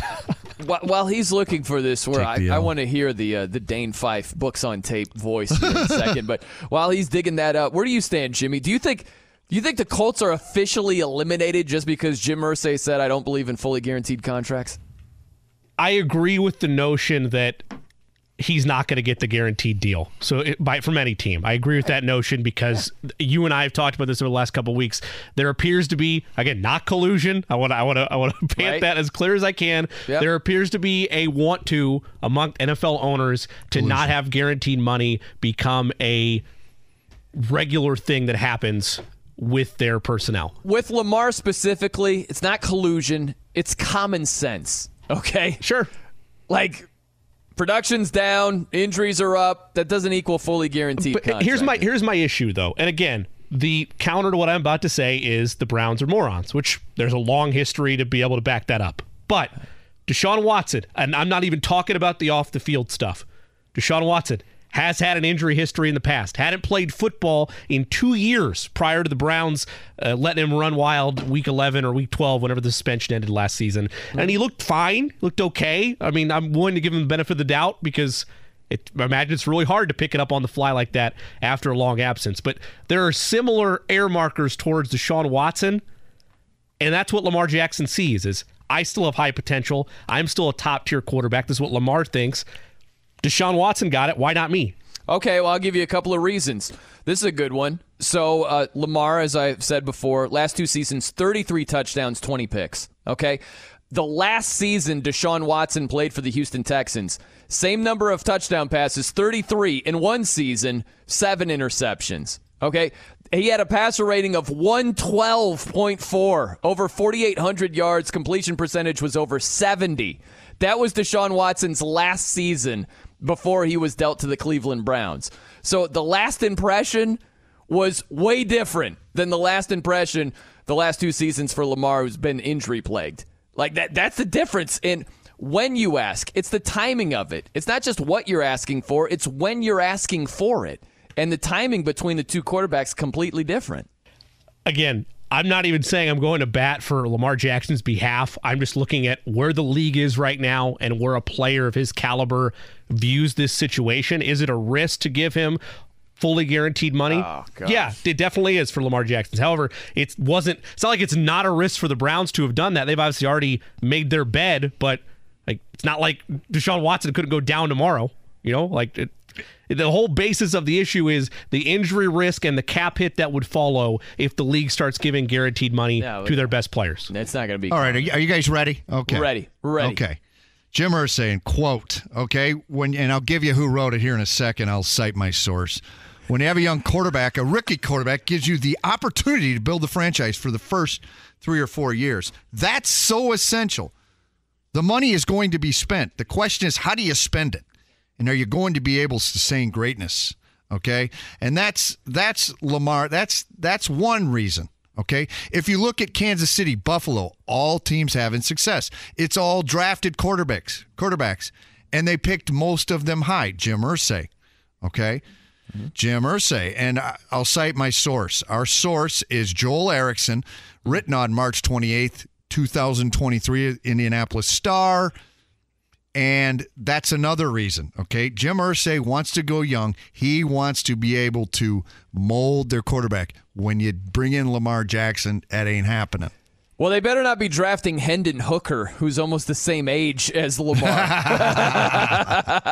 Well, he's a transfer. He's part of the he got that COVID year, maybe a medical red shirt. But then back to the original point. Okay. All right. The Colts not taking Lamar Jackson because Jim Irsay thinks that a guaranteed contract would not be appropriate at this time is not the only reason why the Colts would not take Lamar Jackson. That's fine. Period. But, okay. It's not. I agree with you. That's not the only reason. But for anybody who says, like our guy, the senator, hey, Jim Irsay said he's not in on fully guaranteed contracts. That's like me saying, you know what? I can't live where there are hurricanes. I'm out of Topeka, Kansas. Can't live there. And it's like there aren't hurricanes in Topeka, Kansas. Like, so that shouldn't be a concern. You know what I mean? Like, no one's giving Lamar Jackson a fully guaranteed deal. Oh, you think he's being Captain Obvious? Okay, right. I got you. No, he's not talking about Lamar. Like, we're applying these things about like just fully guaranteed contracts in general and just going straight to Lamar like, he's sending a message about – he's just talking about in general. Is that right? There you go again. Yes. I would not agree with it. You're saying – you just want to disagree. I am. I love the point counterpoint. I love a good battle. I love a J.J. Redick versus Big Kendrick Perkins. I want to get after it here. Okay, yeah. This is Sammy Hagar, David Lee Roth. Yep, we're Jimmy's in the the trenches. official. We should have Jimmy wear an official shirt tomorrow. I'm Nick Bosa, and you are. Who's your offensive lineman of choice over here? Ooh. Bernard Ryman? Is that where you're going to go? Tony Mandrich. Tony Mandrich. All right. I'm trying to swim move you, or am I going Reggie White club move? You're going to find out here in a second here, Fife. You like that kind of stuff. I like it. Hey, you go club move or swim move, you're on your back, pal. Wait a minute. So you're not in shape to take NBA three-pointers, but you are in shape for, speed move, swim move, or club move. Yeah, you don't want to be vulnerable. You don't want to open up your chest to me. You give me your chest, you're on your back. I hear you. Hey, Eddie's here. Eddie just walked in. Eddie, he schooled us on Keep the Faith by Bon Jovi. He's so proud of himself. That's why he came in. It's a strong statement by him. All right, we got to close it down in style over here, Dane. We've got some betting advice. No NBA games. None tonight. It's all about the college national championship game. At DJ Cook. At DJ Cook coming up right around the corner. He's got some betting advice. And also, I got 19 things we could shoehorn in here. I got one for you. There's going to be a big change in a certain league slash association. You think it's going to be a change for the better? That's on the way. I'm Brian Noe. He is Dane Fife. It's 93.5 and 107.5 The Fan. Life is full of things to manage. Your work, your family, your plans, and your treatment. Consider Kesimpta, ofatumumab 20 milligram injection. You can take it yourself from the comfort of home. If you're ready for something different, ask your healthcare provider about Kesimpta and check out the details at Kesimpta.com. Brought to you by Novartis Pharmaceuticals Corporation. Welcome back to Dealing Together. First caller? I bought 3 sweaters to get the 4th free. Oh, you got fleeced. Next caller. I traded my old Samsung at AT&T for a new Samsung Galaxy S24 Plus and chose my plan. That's not a bad deal. It is not. Our best smartphone deals. Your choice of plan. Learn how to get the new Samsung Galaxy S24 Plus with Galaxy AI on us with eligible trade-in. AT&T. Connecting changes everything. Offers vary by device, subject to change. S24 plus 256 gigabyte offer available for a limited time. Terms and restrictions apply. See att.com/Samsung for details. He's Dane Fife here on The Fan. I should have known you would have said, hey, Jimmy, play some sucky music. That's my choice for today. Yeah, play some overrated music that's not fun and overly mature. Give me some Sammy Hagar. I can totally understand your thought process here. Now, that's a guy looking for a fight. You know what? Sometimes the truth hurts, You Dane. just insulted the country. That's the Blue Angels song. You just insulted the country. You just insulted the United States of America, pal. No, absolutely not. I just fully insult one Sammy Hagar. That's all. And me. Not the Blue Angels, and Jimmy. not Dane Fife, not Jimmy Cook. I think Jimmy looks upset. He doesn't. You just want to. You try to steer him drag me over to into this. Team Hagar. Jimmy's got a red tint to his cheeks right now. He He's wants to be upset. Switzerland. He wants to be totally neutral, and you're like, come on, be Team Sammy over here. Come on, Jay Cook. Hey, what do you think about this, Dane? We've got the NBA CBA. They agreed to one for 7 years. One of the little bullet points: in-season tournament. Huh? You fired up for the in-season NBA tournament? I'm not. You? Is that even? I can't even picture that. How boring those will be. Man, I think sometimes these Final Four banners are overrated. You talk about winning your in-season NBA tournament.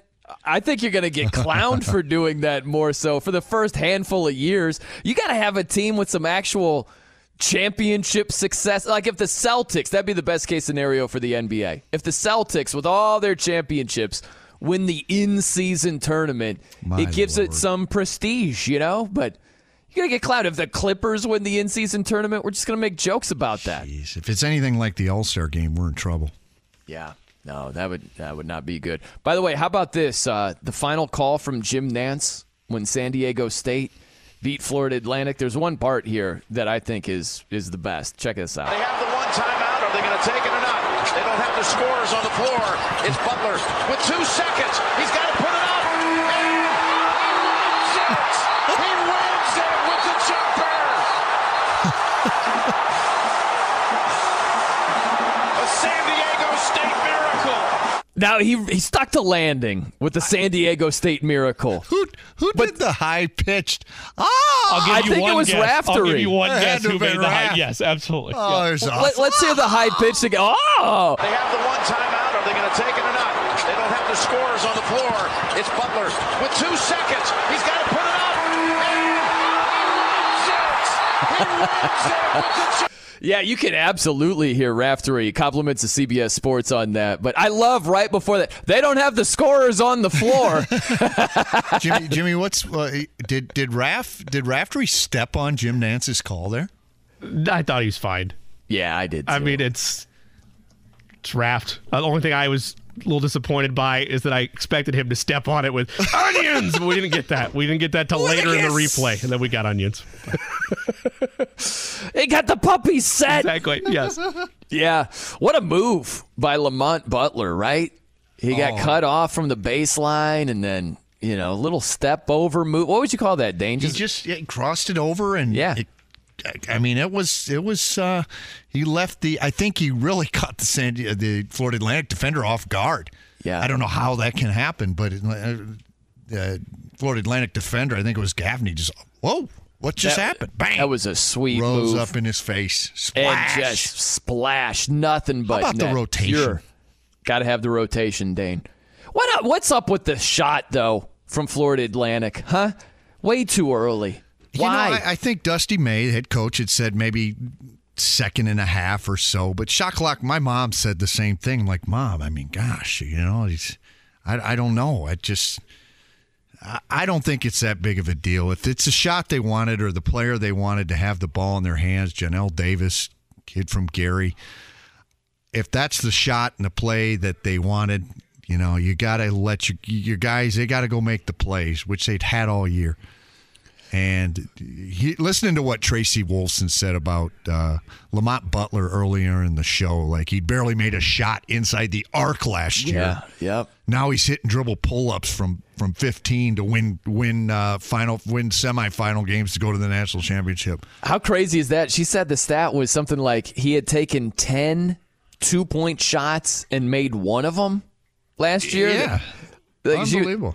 She was dotting the I's and crossing the T's on that research, but it sounded like it's at least in that ballpark. Those are the kind of things that I'd expect, Eddie or those are the kind of But that's the Senator thing with Todd Meyer. I think was it Pat Forde that might have said, I think it was him who we had on this hour, where, hey, if Florida Atlantic chews up a few more seconds of that shot clock, like Lamont Butler doesn't have that same amount of time to make the move he made. That's a hypothetical. I'm not going with Pat on that one. All a hypothetical. It's true. If you well, I'm not sure that's the play call that Brian Dutcher called. Let's have Lamont dribble down to the baseline, almost step out of bounds, reverse course, look at the time, go to his left and hit a 15-footer for. I'm not sure there's a play that Brian Dutcher has in his arsenal. Yeah, I would have taken that at the shot clock buzzer. But in any event, we move forward. It's all about spinning it forward. We got some picks from one Jay Cook. Let's dive into that. Yeah, let's do it. The Jay Cook Plays of the Day. This is me, all right? I'm not a athlete. This is my way. This is how I win. It's only one real game in town tonight. That's what we're playing. We're going to scoop the 7.5 on San Diego State tonight against the UConn Huskies, and also going to take the over. I think it goes over 132.5 tonight on National Championship Monday. 7-10 last week. Plays on Twitter at the J Cook. So you were, wait a minute, you got 7 out of 10, or you were 7 and 10? 7 and 10. 7-10. 7-10. 7 and 10. Jimmy, what happened last week? What happened last week is my all Florida final crumpled. And after FAU got their hearts ripped out, as did 4 or 5 units on my bankroll, I looked over at my buddy. I was like, I'm taking Miami, but doesn't it just feel like UConn's going to come out and just boat race them? Sure enough. Sure enough. So. Got to go with the gut there, Jimmy. I like that you're going against the grain, though, with the Aztecs plus the points. I think this is – I know I'm taking the over here. Ordinarily, I would take the under, but it's all the way down to 132.5. And the reason I say ordinarily I'd take the under is I think it's an ugly game tonight. Well, hey, we'll see how it goes. Dane, a pleasure. We'll do it again tomorrow. Looking forward to it. Enjoy the championship game. Have a good afternoon. JMV next.